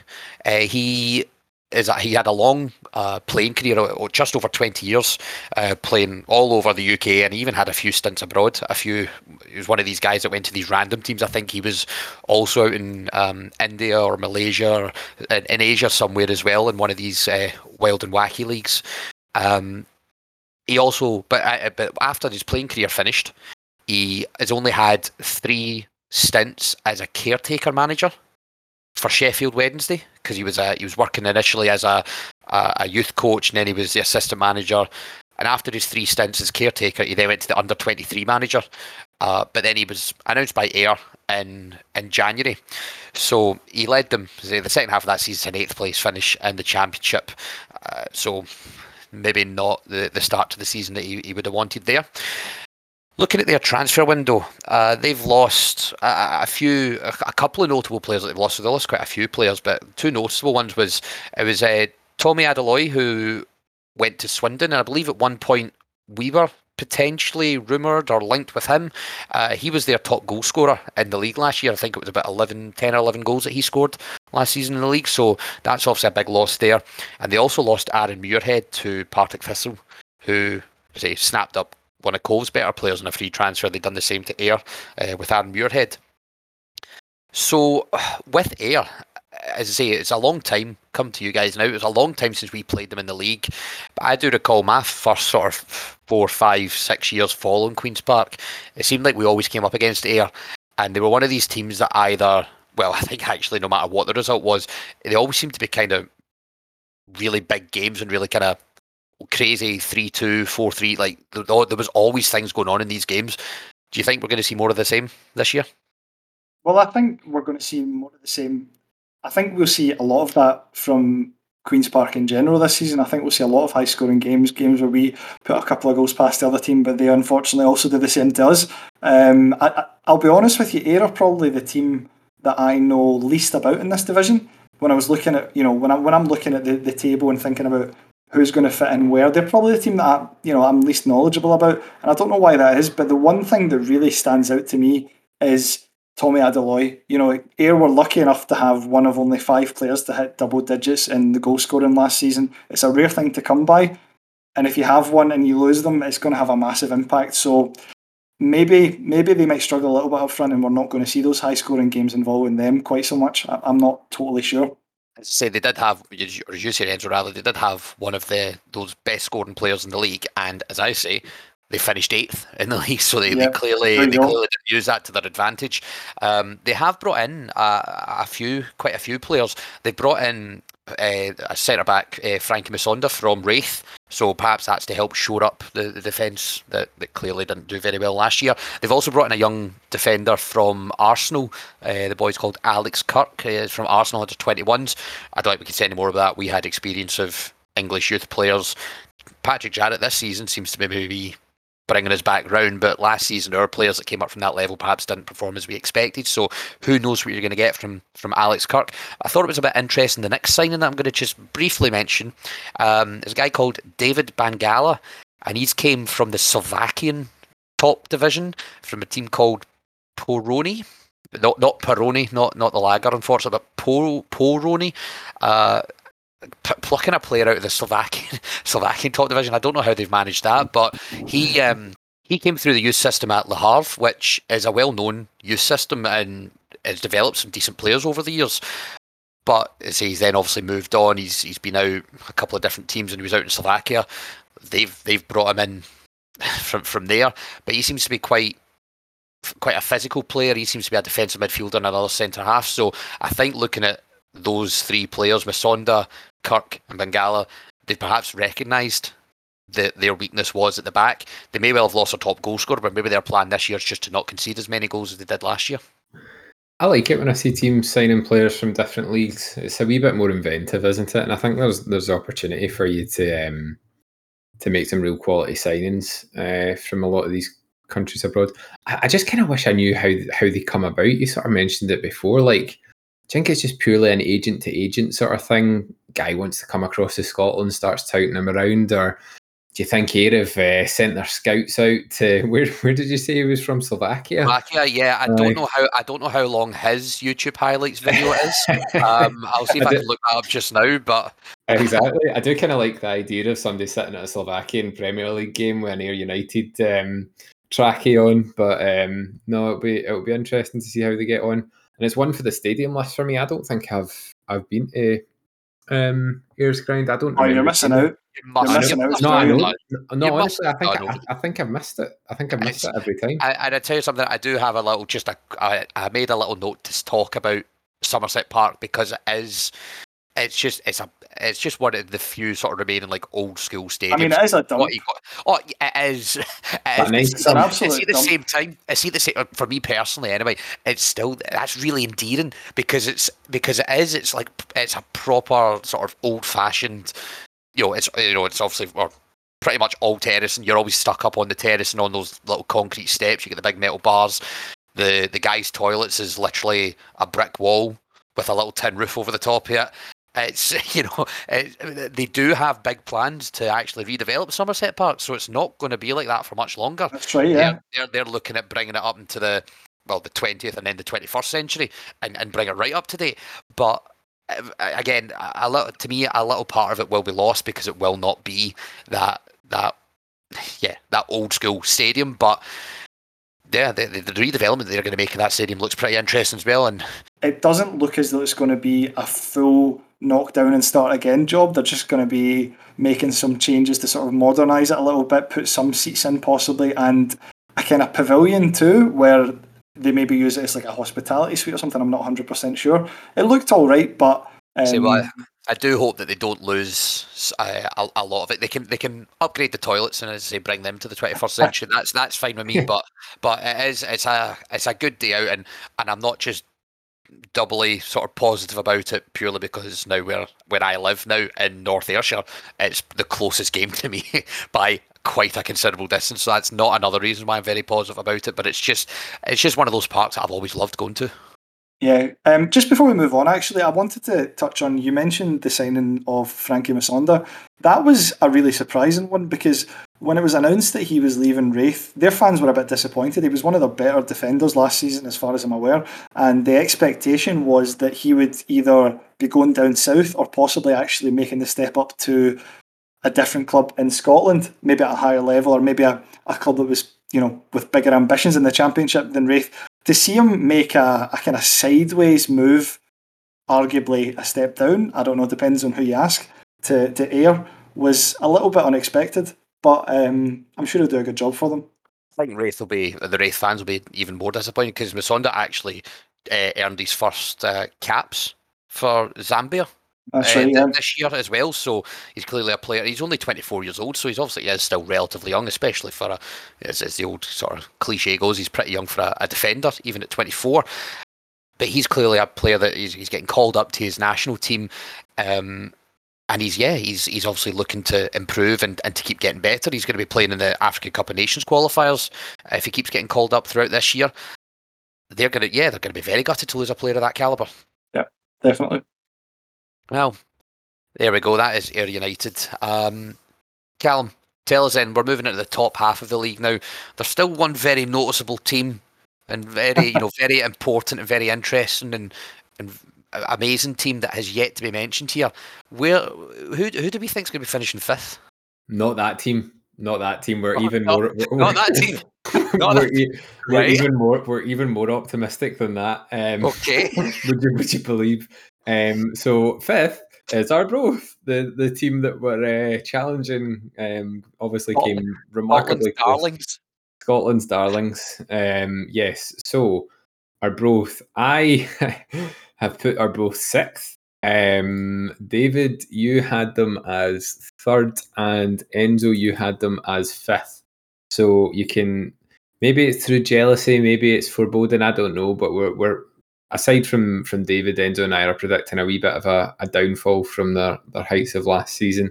But yes, Enzo, I think you're going to chat us through this one. Well, I think there's going to be a downfall, let's be honest. I'm not saying that they can't possibly compete in the Championship again, but they finished 2 points off the top of the table as a part-time club last season. They were, that's how close they were to achieving promotion into the Premiership, and it was exciting. Anyone who follows Scottish football to any real extent was probably keeping an eye on their results every week to see what was going on, and I think they became probably half the country's second team last season. Not me, to be honest with you. I'm a little bit petty and spiteful, and I didn't want to see them go up. But I think, I just, they're a difficult one to place for me because I don't know how sustainable this mad run is for a part-time club. I know that they do have a fair bit of financial backing, as far as I'm aware. Dick Campbell, the manager, puts some of his own money into the club as well. But it's going to be an interesting one. So like I said, they finished second last season, just a couple of points behind Kilmarnock. Very nearly ended up getting promotion. They were beaten by Inverness in the semi-final of the playoffs, unfortunately for them. But this season, they've carried on in good form. They won their League Cup group. They beat St Mirren 1-0 away, and they put 3 past all the other teams. They had maximum points. A very, very solid start to the season. So maybe they are just going to carry on where they left off. Kept a lot of their most important players. You look at the likes of Nicky Lowe, Ricky Little, Michael McKenna, who was the top scorer in the league last season with 15 goals as a midfielder. That is pretty rare. That's hard to come by. And it's funny because the part-time angle, it's a double-edged sword because yes, you're missing out on a large pool of full-time players who want that to be their job and aren't interested in dropping to part-time. But then it opens you up to guys who, like we talked about earlier on with Rory McAllister, it opens you up to guys who don't want to go full time because they have other priorities in life, and it's all about, it's a bit of a balance, and it's interesting to see the sort of players that they can bring in because they haven't brought many in so far. The only one that really stands out is potentially quite interesting is a young 20-year-old guy called Kieran Shanks. He's signed from Inverurie Locals in the Highland League. Signed a 3-year deal, and he scored 30 goals in 44 games for them. As far as I'm aware, he's based up in the northeast somewhere, which is probably why he chose Arbroath over some of the other clubs that were apparently interested in him. But it'll be interesting to see how he gets on, possibly similar to Williamson to an extent, where he's a young guy coming from a lower level, albeit the Highland League is probably a slightly higher standard than the division that Williamson was playing in last season. But I would imagine now they'll quite likely tap into the loan market, pushing towards, that we've now got, 4.5 weeks left of the transfer window. I think they'll probably tap into the loan market to fill the gaps that the squad has. But to be honest with you, there aren't that many gaps. So, yeah, for me, they're the most volatile in terms of where they could potentially end this season. And it'll be interesting to see how they do. Yeah, I mean, I'll be honest. Unlike yourself, Enzo, I did keep an eye on Arborough's results, and I thought it'd be great to see them in the Premier League. Just again, maybe I'm going back to these old school kind of stadiums again. I love going to Gayfield and the away days that are there. I know. Don't be sensible and tell me that the ground probably wouldn't pass the Premier League rules and all that, and they'd have to ground share somewhere boring like Aberdeen or something. No, that's like not true. Oh, is it not? True. No, there are no Gayfield. The only rules, as far as I'm more annoying now. As far as I'm aware, the only rules now for Premiership to pass the standard and be able to use it in the Premiership are to have 100 seats for like executives and media and stuff like that. Oh. And other than the basic necessities that you need to be in the SPFL in the first place. So as far as I'm aware, they would have been more than they would have been able to play at Gayfield next season. And to be honest with you, right, I said I was petty, I said I was spiteful. It would have been exciting to see a part-time team in the Premier League, let's be honest, and it would have been really exciting to see what they did with that. Personally, I think if they'd gone up, they would have just stayed part-time and accepted that they could have maybe transitioned to full-time, but to what end? Because they'll probably still get relegated anyway, so is it worth the extra expense for probably minimal return? I don't know. And if I were an Arbroath supporter, I probably wouldn't care either. Can you imagine, a part-time club who were in the fourth tier of Scottish football not that long ago? Yeah, I can remember us playing against them in League Two not all that long ago. So for the fans, it would have been an incredible experience, and I don't think they would have even cared what happened on the park. To be completely honest with you. But yeah, I suppose we'll see how they get on this year. I think there's a lot to be admired around Arbroath and the way that they've run their club. Like, even if you think of someone like Ricky Little, who's obviously with Queens, he's been with them forever now, or what feels like forever. And he's went through that journey with them, and he's still starting games. Do you know what I mean? It's kind of what I would like to see at Queens to an extent, being able to get a bit of continuity. They've had Campbell there for quite a long time. I think it was 2016, possibly, that he joined Arbroath. So he must be one of the longest serving managers in Scotland. And yeah, he has been a while. Aye, and they've built up a proper good community feel around the club. They sold an absolute shed load of season tickets, and granted, right, success breeds that, but they've really managed to sort of galvanise the local area, and that's a lot of the stuff that I think we're all desperate to see Queens do over the next few years. Start to build those sort of guys that are ingrained in the club and are going to be there for long periods of time, that sort of bring the fans in and keep people there. So it'll be interesting to see how they'll do. One thing I thought was an interesting wee note when I was looking on the Arbroath website, and I went on Ricky Little's sort of like player page, and they've got like these wee questionnaires that go through for each of the players, just one of these get to know you type things. It's quite good actually. But under Ricky Little, best manager you've played for, and he noted Gardner Spears.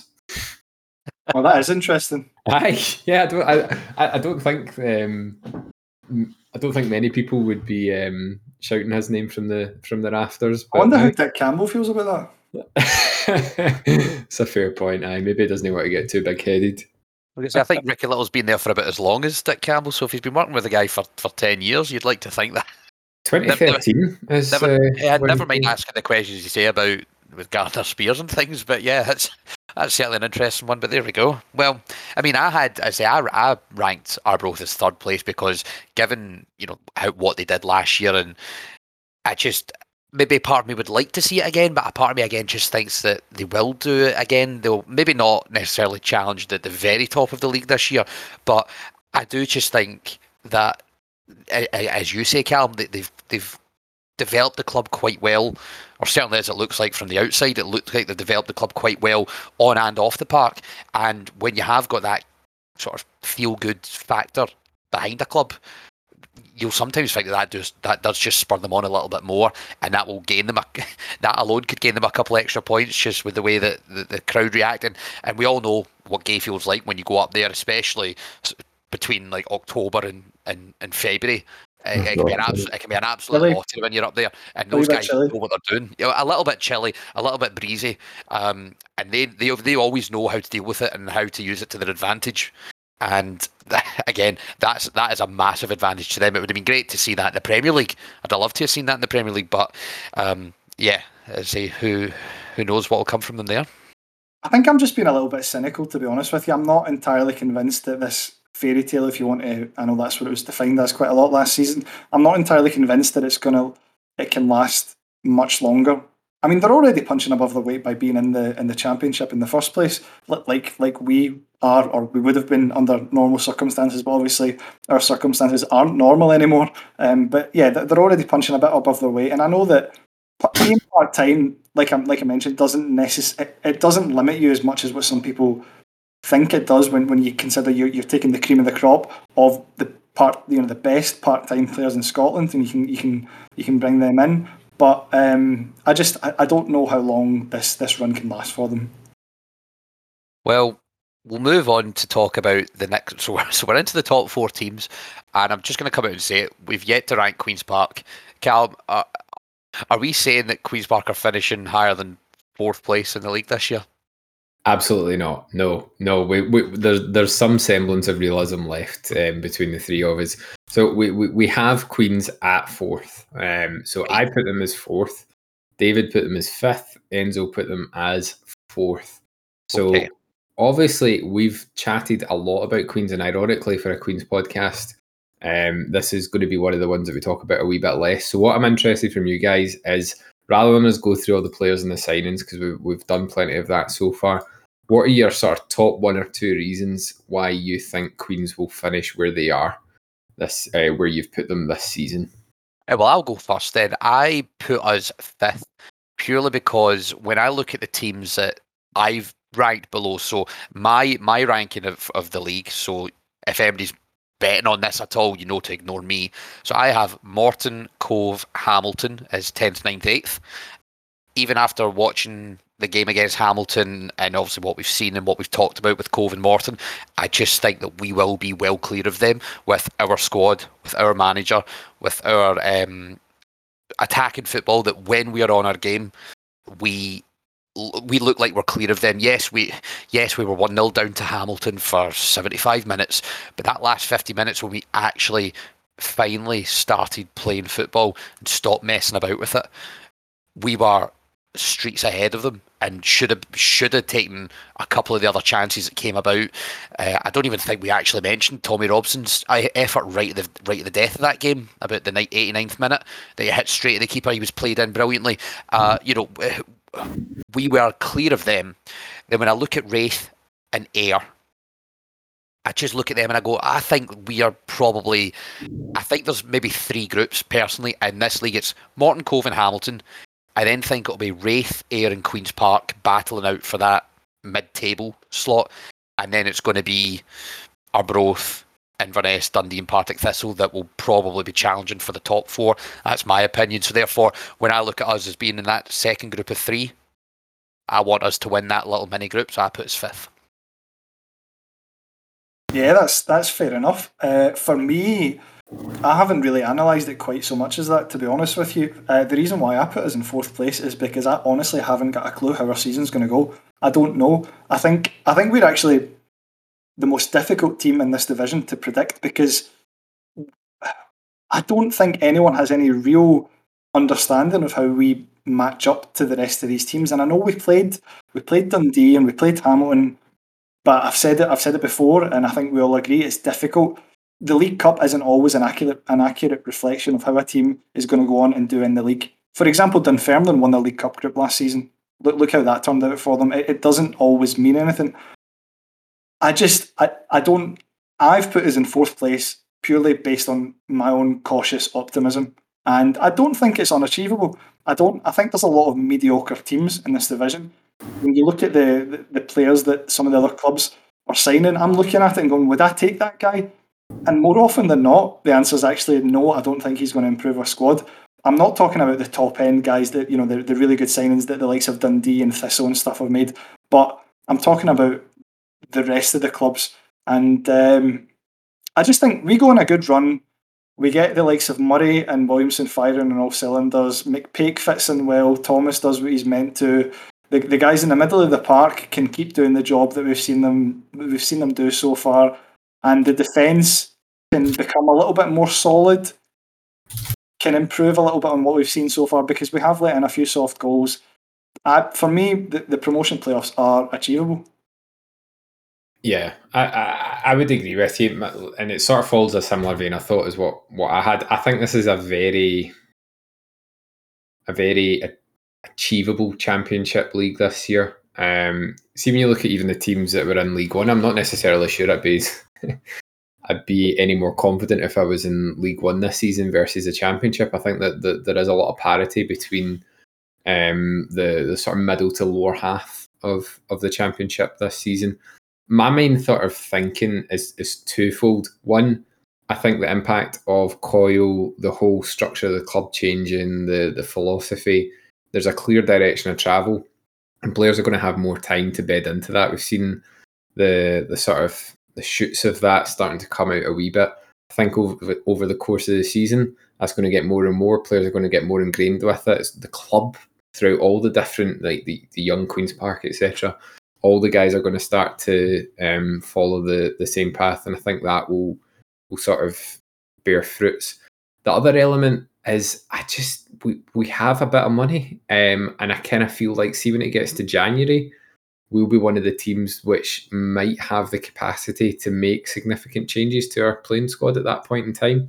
I think a lot of the other teams might not, depending on where they are, and in terms of the teams that are sort of in and around us. So I think there will be opportunity there should we need to or want to, if players sort of become available. So that's my kind of thinking behind it. And I'd just like us to get into the playoffs because it was pretty fun last year. Eh? Yeah, I mean, I do agree with you both as well. I do think there is every chance that we could definitely sneak there, but maybe I was just being a wee bit too cautious and saying fifth. But I do believe that the top four is. As I ranked them, I did rank Arbroath ahead of us. I do think that they will maybe have a little bit more than us. Maybe, again, it's just the experience of being in the league as well. But yeah, there we go. If we finish fourth, I certainly will not be complaining. I'll be thanking the two of you for having the foresight to see that. But well, I think we'll take that. I would, yeah. Even just thinking about it right now, actually, it's thrown me off my train of thought. You're getting a bit excited. I know, it'd be absolutely wild. Listen, I mean, our last experience of the playoffs was that good. If we were to go into the playoffs again and do anything at all, I don't know how I'd take it. So yeah, the thought of that alone is. The only difference is if you finish fourth in the Championship, you've actually potentially got 3 rounds of playoffs. So your liver won't thank you for that. Yeah, I don't know if I'd make it through the first 2 rounds, but yeah, there we go. So Queen's Park, 4th place, into the promotion playoffs at the end of the season. Callum, who is beating us in the league? Who's finishing 3rd? So 3rd place we have Inverness. So Sky Bet have Inverness 2nd. We've popped them in 3rd. So I had them as 3rd. David, you had them as 4th. Enzo, you had them as 3rd. And I believe, David, you're going to quickly chat us through Inverness. Yeah, so obviously our opponents this Saturday coming. We'll obviously see how we get on there and see if we can give a good account of ourselves there. They did finish 3rd last season in the Championship. They went into the playoffs. They did beat Arbroath 1-0 over 2 legs in the semi-finals, but they were then quite comprehensively beaten by St Johnstone in the final. They lost 6-2 on aggregate. The last time, certainly that I could find online, and therefore I think it must be the only time that we played Inverness, was back in the League Cup back in 2010. I think it was well before the group stage was involved at that point, but it was a 3-0 victory for Inverness. It was a pretty comprehensive game. I do remember, well, I recall being there. I don't remember it, but I do recall being at that game. It was not particularly brilliant for us there. But yeah, so last season, say they finished 3rd in the league. That was under Billy Dodds the former Scotland striker, who a number of clubs that he's played for had a pretty successful playing career, plenty of Scotland caps and goals as well. He joined as an assistant during the 2021 season with. Is it Stephen Robertson or was it Stuart Robertson? I don't recall. I've not got that noted down here. But then he became the sole manager for last season, while Robertson went into a position upstairs. He was director of football or something like that. In the League Cup this season, they did pretty well. They made it through into the round of 16. They got 3 wins and a draw. They beat Kelty, Livingston and Albion Rovers. They did draw with Cove. So despite the fact they beat Livy in the league above, they then only got a 1-1 draw with Cove, but it was enough for them to get into the last 16. The transfers that they've made so far, like Enzo mentioned with Ayr, I would say probably actually I know less about Inverness than I know about Ayr, purely because it's been even longer since we've ever seen them. We've ever been anywhere near them in the leagues. We've never came across them in the cups. It's very difficult for me to really talk about their squad and the players that left. I mean, there was the notable departure from Inverness this off-season was Kirk Broadfoot, that went to Open Goal Broomhill in the Lowland League, wherever they are. He scored last night. He did score a header, didn't he? I think it was. I think I read that He scored. right. Yeah. So, he's playing with Open Goal with those guys. Good luck to them. It's not something I partake in, but there you go. So and they a few other players have left. Personally, again, don't really know much about them. I couldn't really say too much. In terms of players coming in, again, the players that they've signed in, not overly familiar with them, but 2 of them that stood out just purely looking at their playing history. They've re-signed a young winger, Dan Mackay, from Hibs, who was with them on loan last season. Scored a couple of good goals for them. They seem to be a bit of a fan favourite, so he's came back in. And they've also brought in George Oakley, who this is his second spell with Inverness. He left Inverness and then he's had a couple of teams down south. He's a forward, but he doesn't look like the most prolific forward, so no idea how he plays or anything like that. But when you look at the headline stats, he maybe doesn't look like he's going to score an awful lot of goals. So their transfer window doesn't seem to be particularly special, but at the same time, it doesn't look like they've lost anybody of any significant quality. Yet to be seen who they bring in. Therefore, I'm ranking Inverness quite highly, and obviously overall we think they're going to finish third because they had a very strong season last season. They still kept the same manager, had a good year last year. I don't see much change in there, to be perfectly honest with you. Yeah, and Inverness have that sort of thing that we noticed when we've seen Dundee as well. They've just got a few really, really good players. So Billy Mackay has been with them for ages and lots of different spells. He's just one of these guys which is just of a certain calibre that I think he'll show up a lot of teams in this league. I know he did so last season, and obviously they've kept him, so I think he'll be a massive player for him. And he's the sort of guy that any club in this league would be delighted to have. Yeah, I mean, I think they've got a good squad. They ended last season fairly strongly. Obviously, they lost the playoff final against St Johnstone. But to be honest with you, the playoffs between the Championship club and the Premier League, the Premiership club, are always difficult. I think there's a reasonable gulf between the two divisions, and for me, I don't think there's too much to say about Inverness. To be honest with you, I'm just expecting more of the same. Yeah, that's exactly what I was to say. Why I've looking at them finishing the top 3, and we'll obviously have a much better idea of where we stand against them after Saturday, when obviously we do open our league campaign against them away at the Caledonian Stadium. I've already done 2 stadium digs.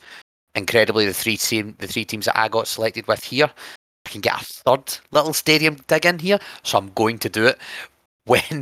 When Inverness were promoted to the SPL back in the 04-05 season, at the time the ground was only I think it was just under 2,500 seater stadium, and at the time they had to have at least 6,000 seats. So the building company Tulloch, who the chairman was also the director of this company, built the 2 stands behind the goals, and that brought the seating up to a total of actually those 2 stands was about 5,000 seats in total. Those 2 stands were built in less than 50 days. 50 days? 50 days to get 5,000 seats that allowed them to then get back. So I think they only had to play the first maybe 3 or 4 games away. I think they were playing in Aberdeen. They only had to play the first or month or so away from Inverness, and because they got that done so quickly, not only did they name the stadium, but they put the advertising on the stadium as a part of the thank you to them. Obviously, the chairman also owned the company, so there's definitely a little bit of that there as well. But the reading goes that it was as a thank you to them for building that so quickly and for getting them back to Inverness and being able to play at their home ground. They done that in less than 2 months. Which... To be fair, Inverness, when it comes to ground sharing, their options are really limited. What is Inverness to Aberdeen? About 100 miles? It can't be much less than that. So yeah, I would like to think that if we were being forced to play 100 miles away from Glasgow right now, then they'd be able to get shift the development of the new stadium up a gear, because that is, that puts things into perspective a little bit. Does it not feel like it though? It doesn't feel like 100 miles anyway. Maybe to some it does. But anyway, that is Inverness. We will, after we finish here, we've got 2 more teams to go, and we'll just very quickly have a look at what we think about the Inverness game coming up. But yes, we have 2 teams to go that have yet to be named. We've got Dundee, who came down obviously from the Premiership last year, and we've got Partick Thistle. Callum, who is finishing runners-up in the Championship this year? Unanimous decision on the top 2. So we all had Partick Thistle as second, and we all had Dundee winning the league. So no particularly surprising takes here, I don't think. But Enzo, you're going to chat us through Thistle. Yeah, there's quite a lot to say about Thistle. Obviously, Ian McCall's the manager there, and he has been for a little while. Started his playing career with Queen's Park back in the 1983, 1984, run about then, and a bit before my time, but was apparently quite a good player for us. So they finished 4th last season in the league, and they lost the playoff quarter-final to Inverness, who we just talked about there. I remember watching that game on TV, and they were actually rubbish. They weren't anywhere near Inverness, who were by far the better side across the tie. But I don't know. I don't know if maybe it was just the fatigue getting to that stage of the season, and obviously they blamed a lot of their woes on having had to share the pitch with us. Now, personally, I actually think that Thistle themselves as a club didn't get anywhere near enough grief for the state of that pitch. It's easy, that having a second team playing on it is an easy scapegoat, but there were already signs of damage on that pitch even as early as September, and that shouldn't be the case even with 2 clubs playing there. So yeah, simple enough for them to blame us, but I don't think it's quite as straightforward as that. I think there was issues with the pitch regardless. They won the League Cup group, so they won 3 matches, and they drew with Killie down at Rugby Park, and they got the bonus point in the shootout there. So started fairly well in what is obviously a set of competitive fixtures. So last season, Brian Graham was the 3rd top goal scorer in the league, but I think looking at the results and looking at, they finished 4th, but they only had a +4 goal difference. So they were winning games, but they were winning really tight games a lot of the time, which, to be fair, is a difficult thing to do. Sometimes, we ourselves last season struggled to win a lot of tight games that we probably should have done.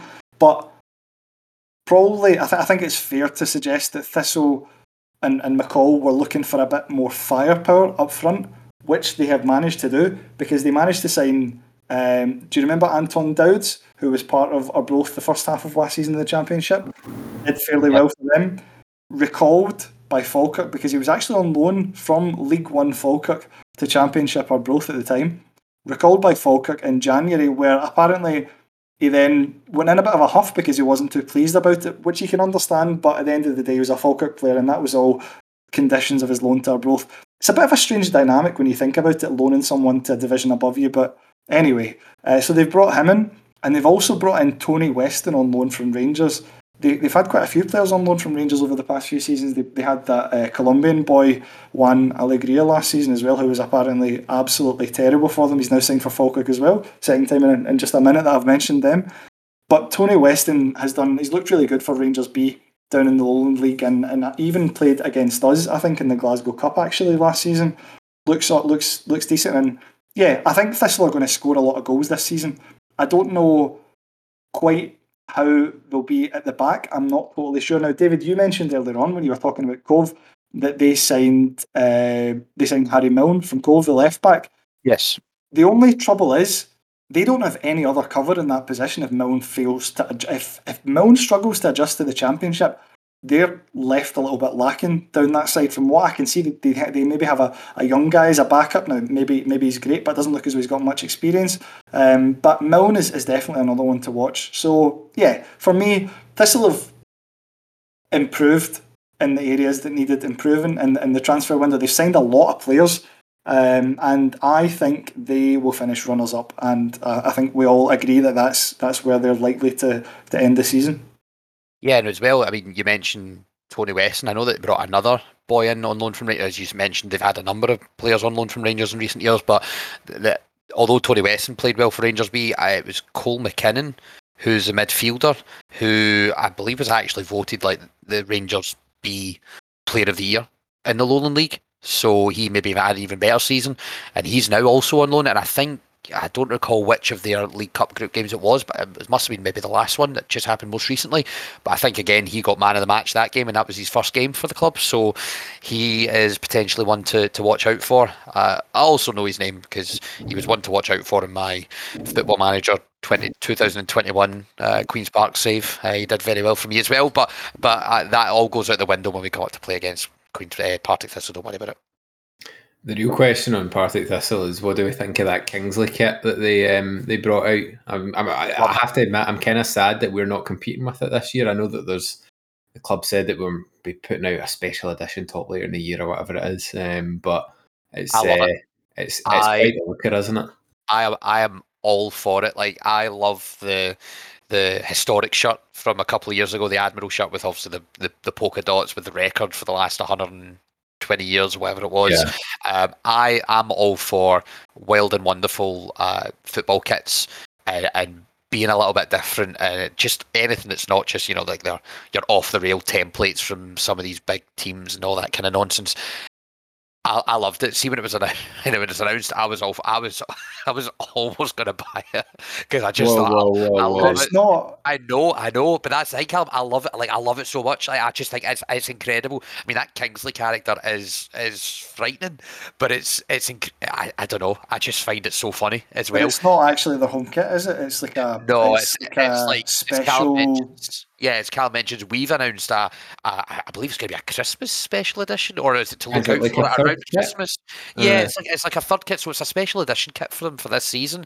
I will say that I don't know what the hell's going on with the shorts. They look really bad. Tragic. But the top is brilliant.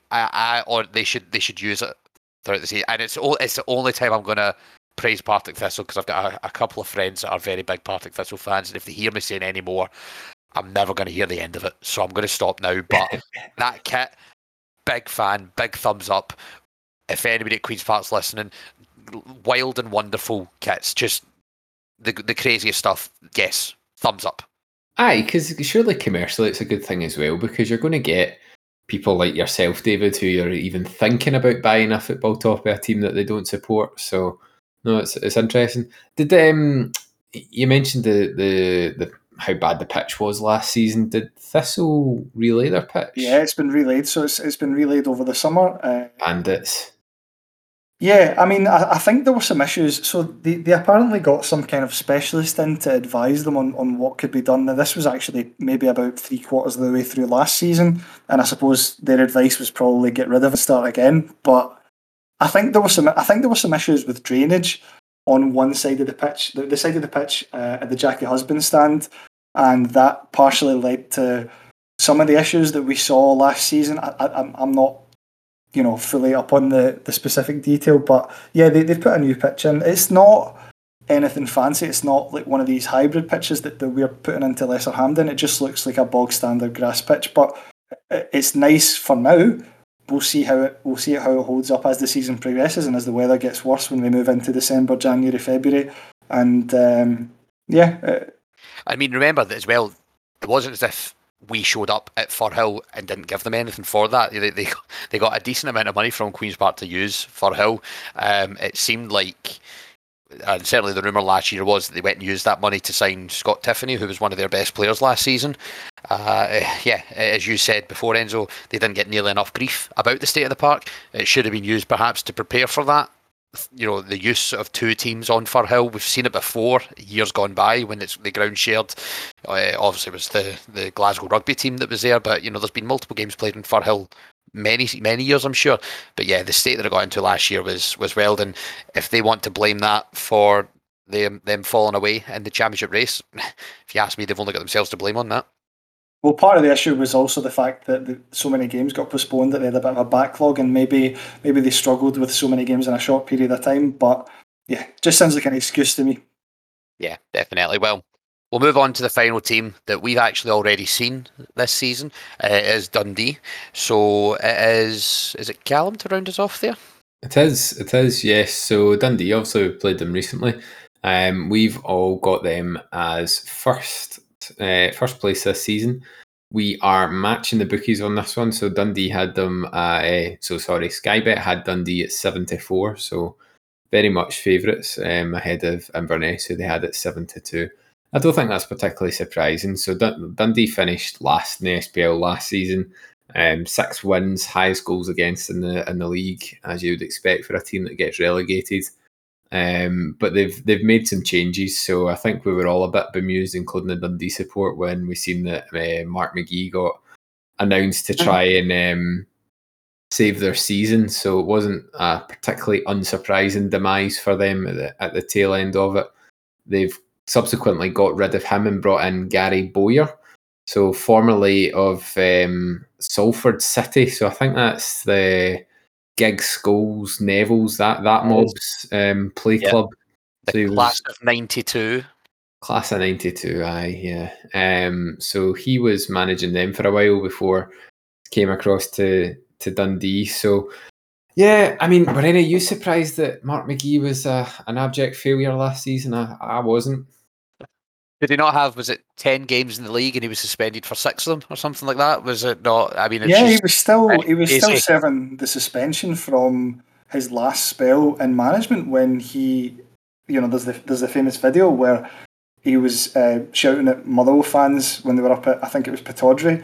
And I think it's incredible that a team, at that stage of the season, with so much to fight for, because they'd actually. It's funny because when they sacked McPake, they'd started to show some glimmer of improvement. They beat Hearts in the Cup, I think it was. Hearts who obviously had a very good season, and they'd started to show a little bit of improvement. And you would have thought if McPake was going to get sacked, actually it should probably have been a few weeks prior to when he actually finally was. But regardless of when you do it, McGee is not the guy you bring in to replace him. It's just it was a wild decision, and they paid for it. Whether they were going down anyway or not, and he was maybe a cheap option, I have no idea. Maybe they just kind of resigned themselves to the fact that they had no hope. But yeah, just a pretty incredible decision. Yeah, and the new manager that they've got in has some tenuous links to Coyle. So he managed Blackburn back in 2015.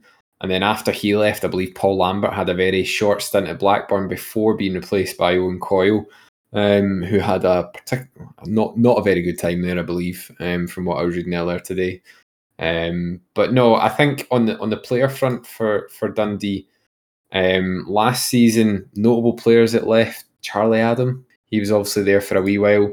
I don't think he's actually retired. I think he just said that he was moving on. So there's every chance that we see him crop up somewhere. I don't know where he would be at in the sort of Scottish football pyramid at this point.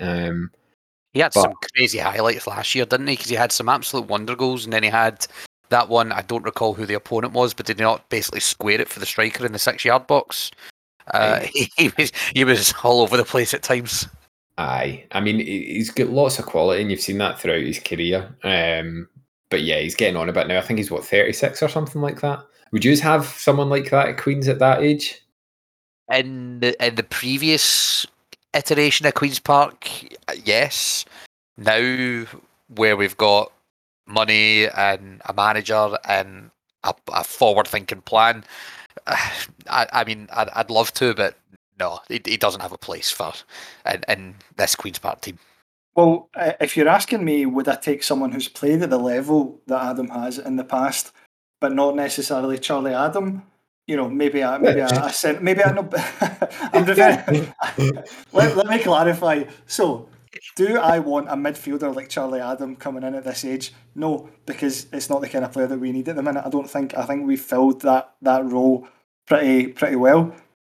Would I bring in an experienced centre half, possibly goalkeeper, centre forward, who's played at that level in the past, just to add a little bit of experience? You know, the experience can be good for young guys to learn from, and if they can still do a job, then fair enough. I think I would, yeah. It's an interesting one. In terms of new players that have came in, not that much. Tyler French from Wrexham, don't know anything about him. 23, centre back. They paid a bit of money for him, one of these undisclosed fees. He played quite well against us, to be fair, in the League Cup game. I thought he was the number 4. I'm sure. I thought he had a good game. Yeah, I'd actually noted that. I thought both the centre backs when we played Dundee were really, really good. So it looks like he'll probably be decent for them. They also signed Zach Rudden from Partick Thistle, so striker brought up in the Rangers setup. He was on loan to Dundee sort of tail end of last season, but that was via a pre-contract, so he'd kind of already signed. Now he's formally with them. And they've got Ben Williamson on loan from Rangers. I mean, I think there's a bit of a trend. I mean, I don't know how many teams, including ourselves, that we've mentioned Rangers loan signings. They've obviously just farmed out all of their non-starters for the season. But in terms of notable players, I think it was pretty clear from the game that we played against them that despite having maybe the worst haircut in Scottish football, Paul McGowan, been with Dundee since 2014, I just thought he looked absolutely miles ahead of everybody in the pitch, even at 34 years old. I know he was in the Celtic team blooming way back for a couple of appearances, 2008 or something like that, before being on loan at St Mirren and then Dundee. But him and Niall McGinn, another guy, 35 years old, he looked excellent in midfield. He did actually play for Celtic, I think, nearly 30 times between 2009 and 12. Two guys who just oozed quality, and they came off at half time, and I think had they stayed on, could have rinsed us for a couple of more goals. Yeah, they definitely took their foot off the gas when they were 2-0 up, and they took McGinn and McGowan off. We mentioned it before, where we definitely improved our performance in the second half, but at the same time they fell away in the second half, and that was definitely due to making those substitutes. When we come up against them in the league, that's not going to happen. We're going to have to deal with those two guys for 90 minutes. And based on the first 45 minutes in the cup games, that's going to be a really big challenge for us. Well, I mean, obviously Coyle made some adjustments in the second half of that game against Dundee, and those adjustments don't necessarily only have an impact on the rest of the game, but the adjustments carry over for future matches against the same teams. You learn their system, you learn how they're likely to set up, and you can jig things about to make the changes that are necessary to then compete better with these teams. I agree with you, Callum, that those two players coming off at half time probably allowed us to get into the game, to come back into the game a little bit more, and it's not going to happen if we're playing them away at Dens Park, and there's 3 points on the line. That's not going to happen. But I don't know. I mean, it's much the same squad that they finished last season with, barring a couple of additions on loan, and there's obviously a lot of faith in their own academy, because as far as I'm aware, a large part of that squad was actually developed at Dundee as well. For me, I just think they have too much quality, to be honest with you, and I'll be quite surprised if they don't win the league. But it's also worth noting that Dundee aren't exactly, they're not renowned for their stability and predictability. They have been a pretty unpredictable squad and club over the years, and you never know what's going to happen there. So I suppose we'll see. Yeah, we certainly will, but based on everything that's happened so far in the summer and where the squads line up, we think that they will be winning the championship this year. So there we go. That is our championship lineup, or championship standings for the 22-23 season. Let's just run through them again. So we have 10th place Morton, 9th place Cove, 8th place Hamilton, 7th place Wraith, 6th place Ayr United, 5th is Arbroath. We think Queen's Park are going to sneak into that first promotion playoff, followed by Inverness, Partick Thistle, and Dundee finishing as the champions. So, one spicy take from each of us. Enzo, we have already heard from you on yours. You think that Wraith, for having finished 5th last season and only narrowly missed out in the promotion playoffs, you think they're going to be fighting against relegation, potentially, if it's not straight down, you think they're going to be in the relegation playoffs this season? I think they will finish 9th, and I think they'll get relegated through the playoffs because there's a lot of strong squads in League One right now. It's going to be incredibly competitive, and I think they will be raring to go when it comes to any kind of playoff against a team that will be coming off the back of a fairly negative season.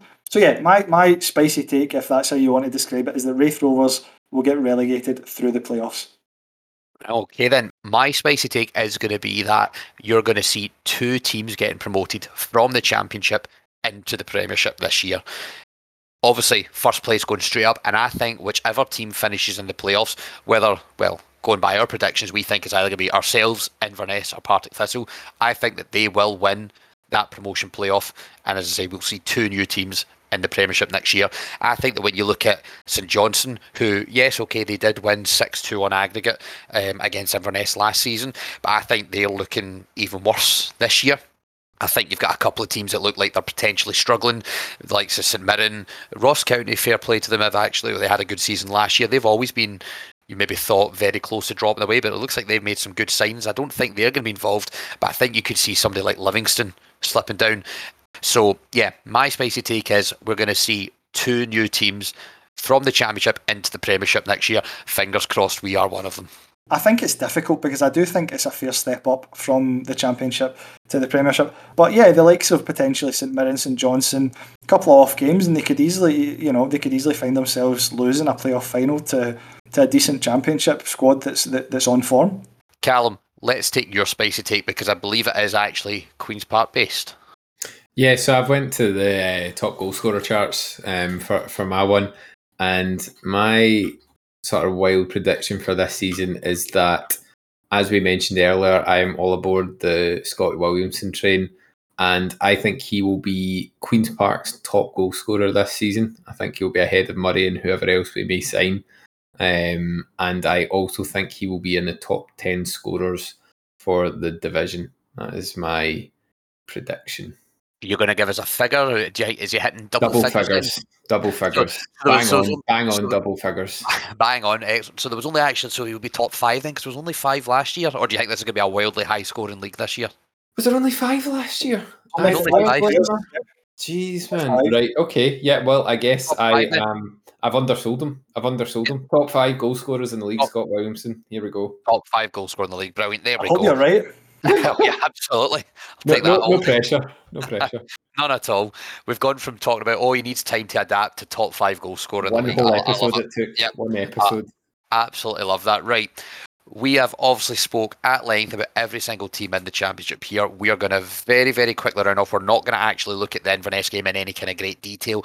We've spoken a lot about the team as we played and as we lined up, and we already mentioned about what we'd like to see maybe next or this week against Inverness, and we've just spoken a little bit in detail about Inverness. I'm going to say simply, Callum, you first. Score prediction for Inverness away this Saturday. I am going to go for 2-0 Queens. I reckon we will win. I'm going to keep saying that we're going to win until we actually win. So yeah, 2-0 Queens, and Enzo to be a blithering mess by the end of the day in the bus back. I'm not going to be the only one. It's a long bus. It's very true. Enzo, what is your score prediction? I would be quite happy to get any points on the board here early doors, and I think we'll draw. I think both teams are going to score. I think it'll either be 1 each or 2 each. See, I was going to go with 1 each as well. I was thinking back to last season. I'll take 2 each then. You take 2 each, and then I'll take 1 each, because I'm thinking back to last season and how we performed, and we actually had a good start to last season. Where the first round of games, the first 9 games, we hadn't lost one, but I think it was it not 3 wins and 6 draws, or 4 wins, 5 draws, something like that. See if we have another season where we draw half of our games. I'll actually take that this year because we're now up in the championship and it's another step up for us. So therefore, I'll start with a 1-1 draw. Let's get the first one out the way nice and early. 1-1. I mean, I would definitely take us drawing half of our games if we also then go and win a lot of the rest of them. But if we draw half of them and lose the other half, then I think we might struggle a little bit. It depends on the rest of the matches. We are not looking that far yet. We will look. We will look at the next game next week. But yes, so yeah, there we go. That is our championship preview, along with everything else we spoke about today.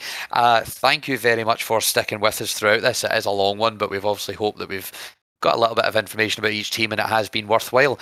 Callum and Enzo, thank you very much for joining me. Thank you. Thank you to everybody that has been listening in. Don't forget to like, comment and subscribe. Sorry, that's terrible, Pat. We shouldn't be doing that this early in the podcast. But yeah, thank you very much to everybody that is listening. As always, you can find us at Spiders Talk Pod on Twitter. There is the spiderstalk.com Queen's Park Fans Forum.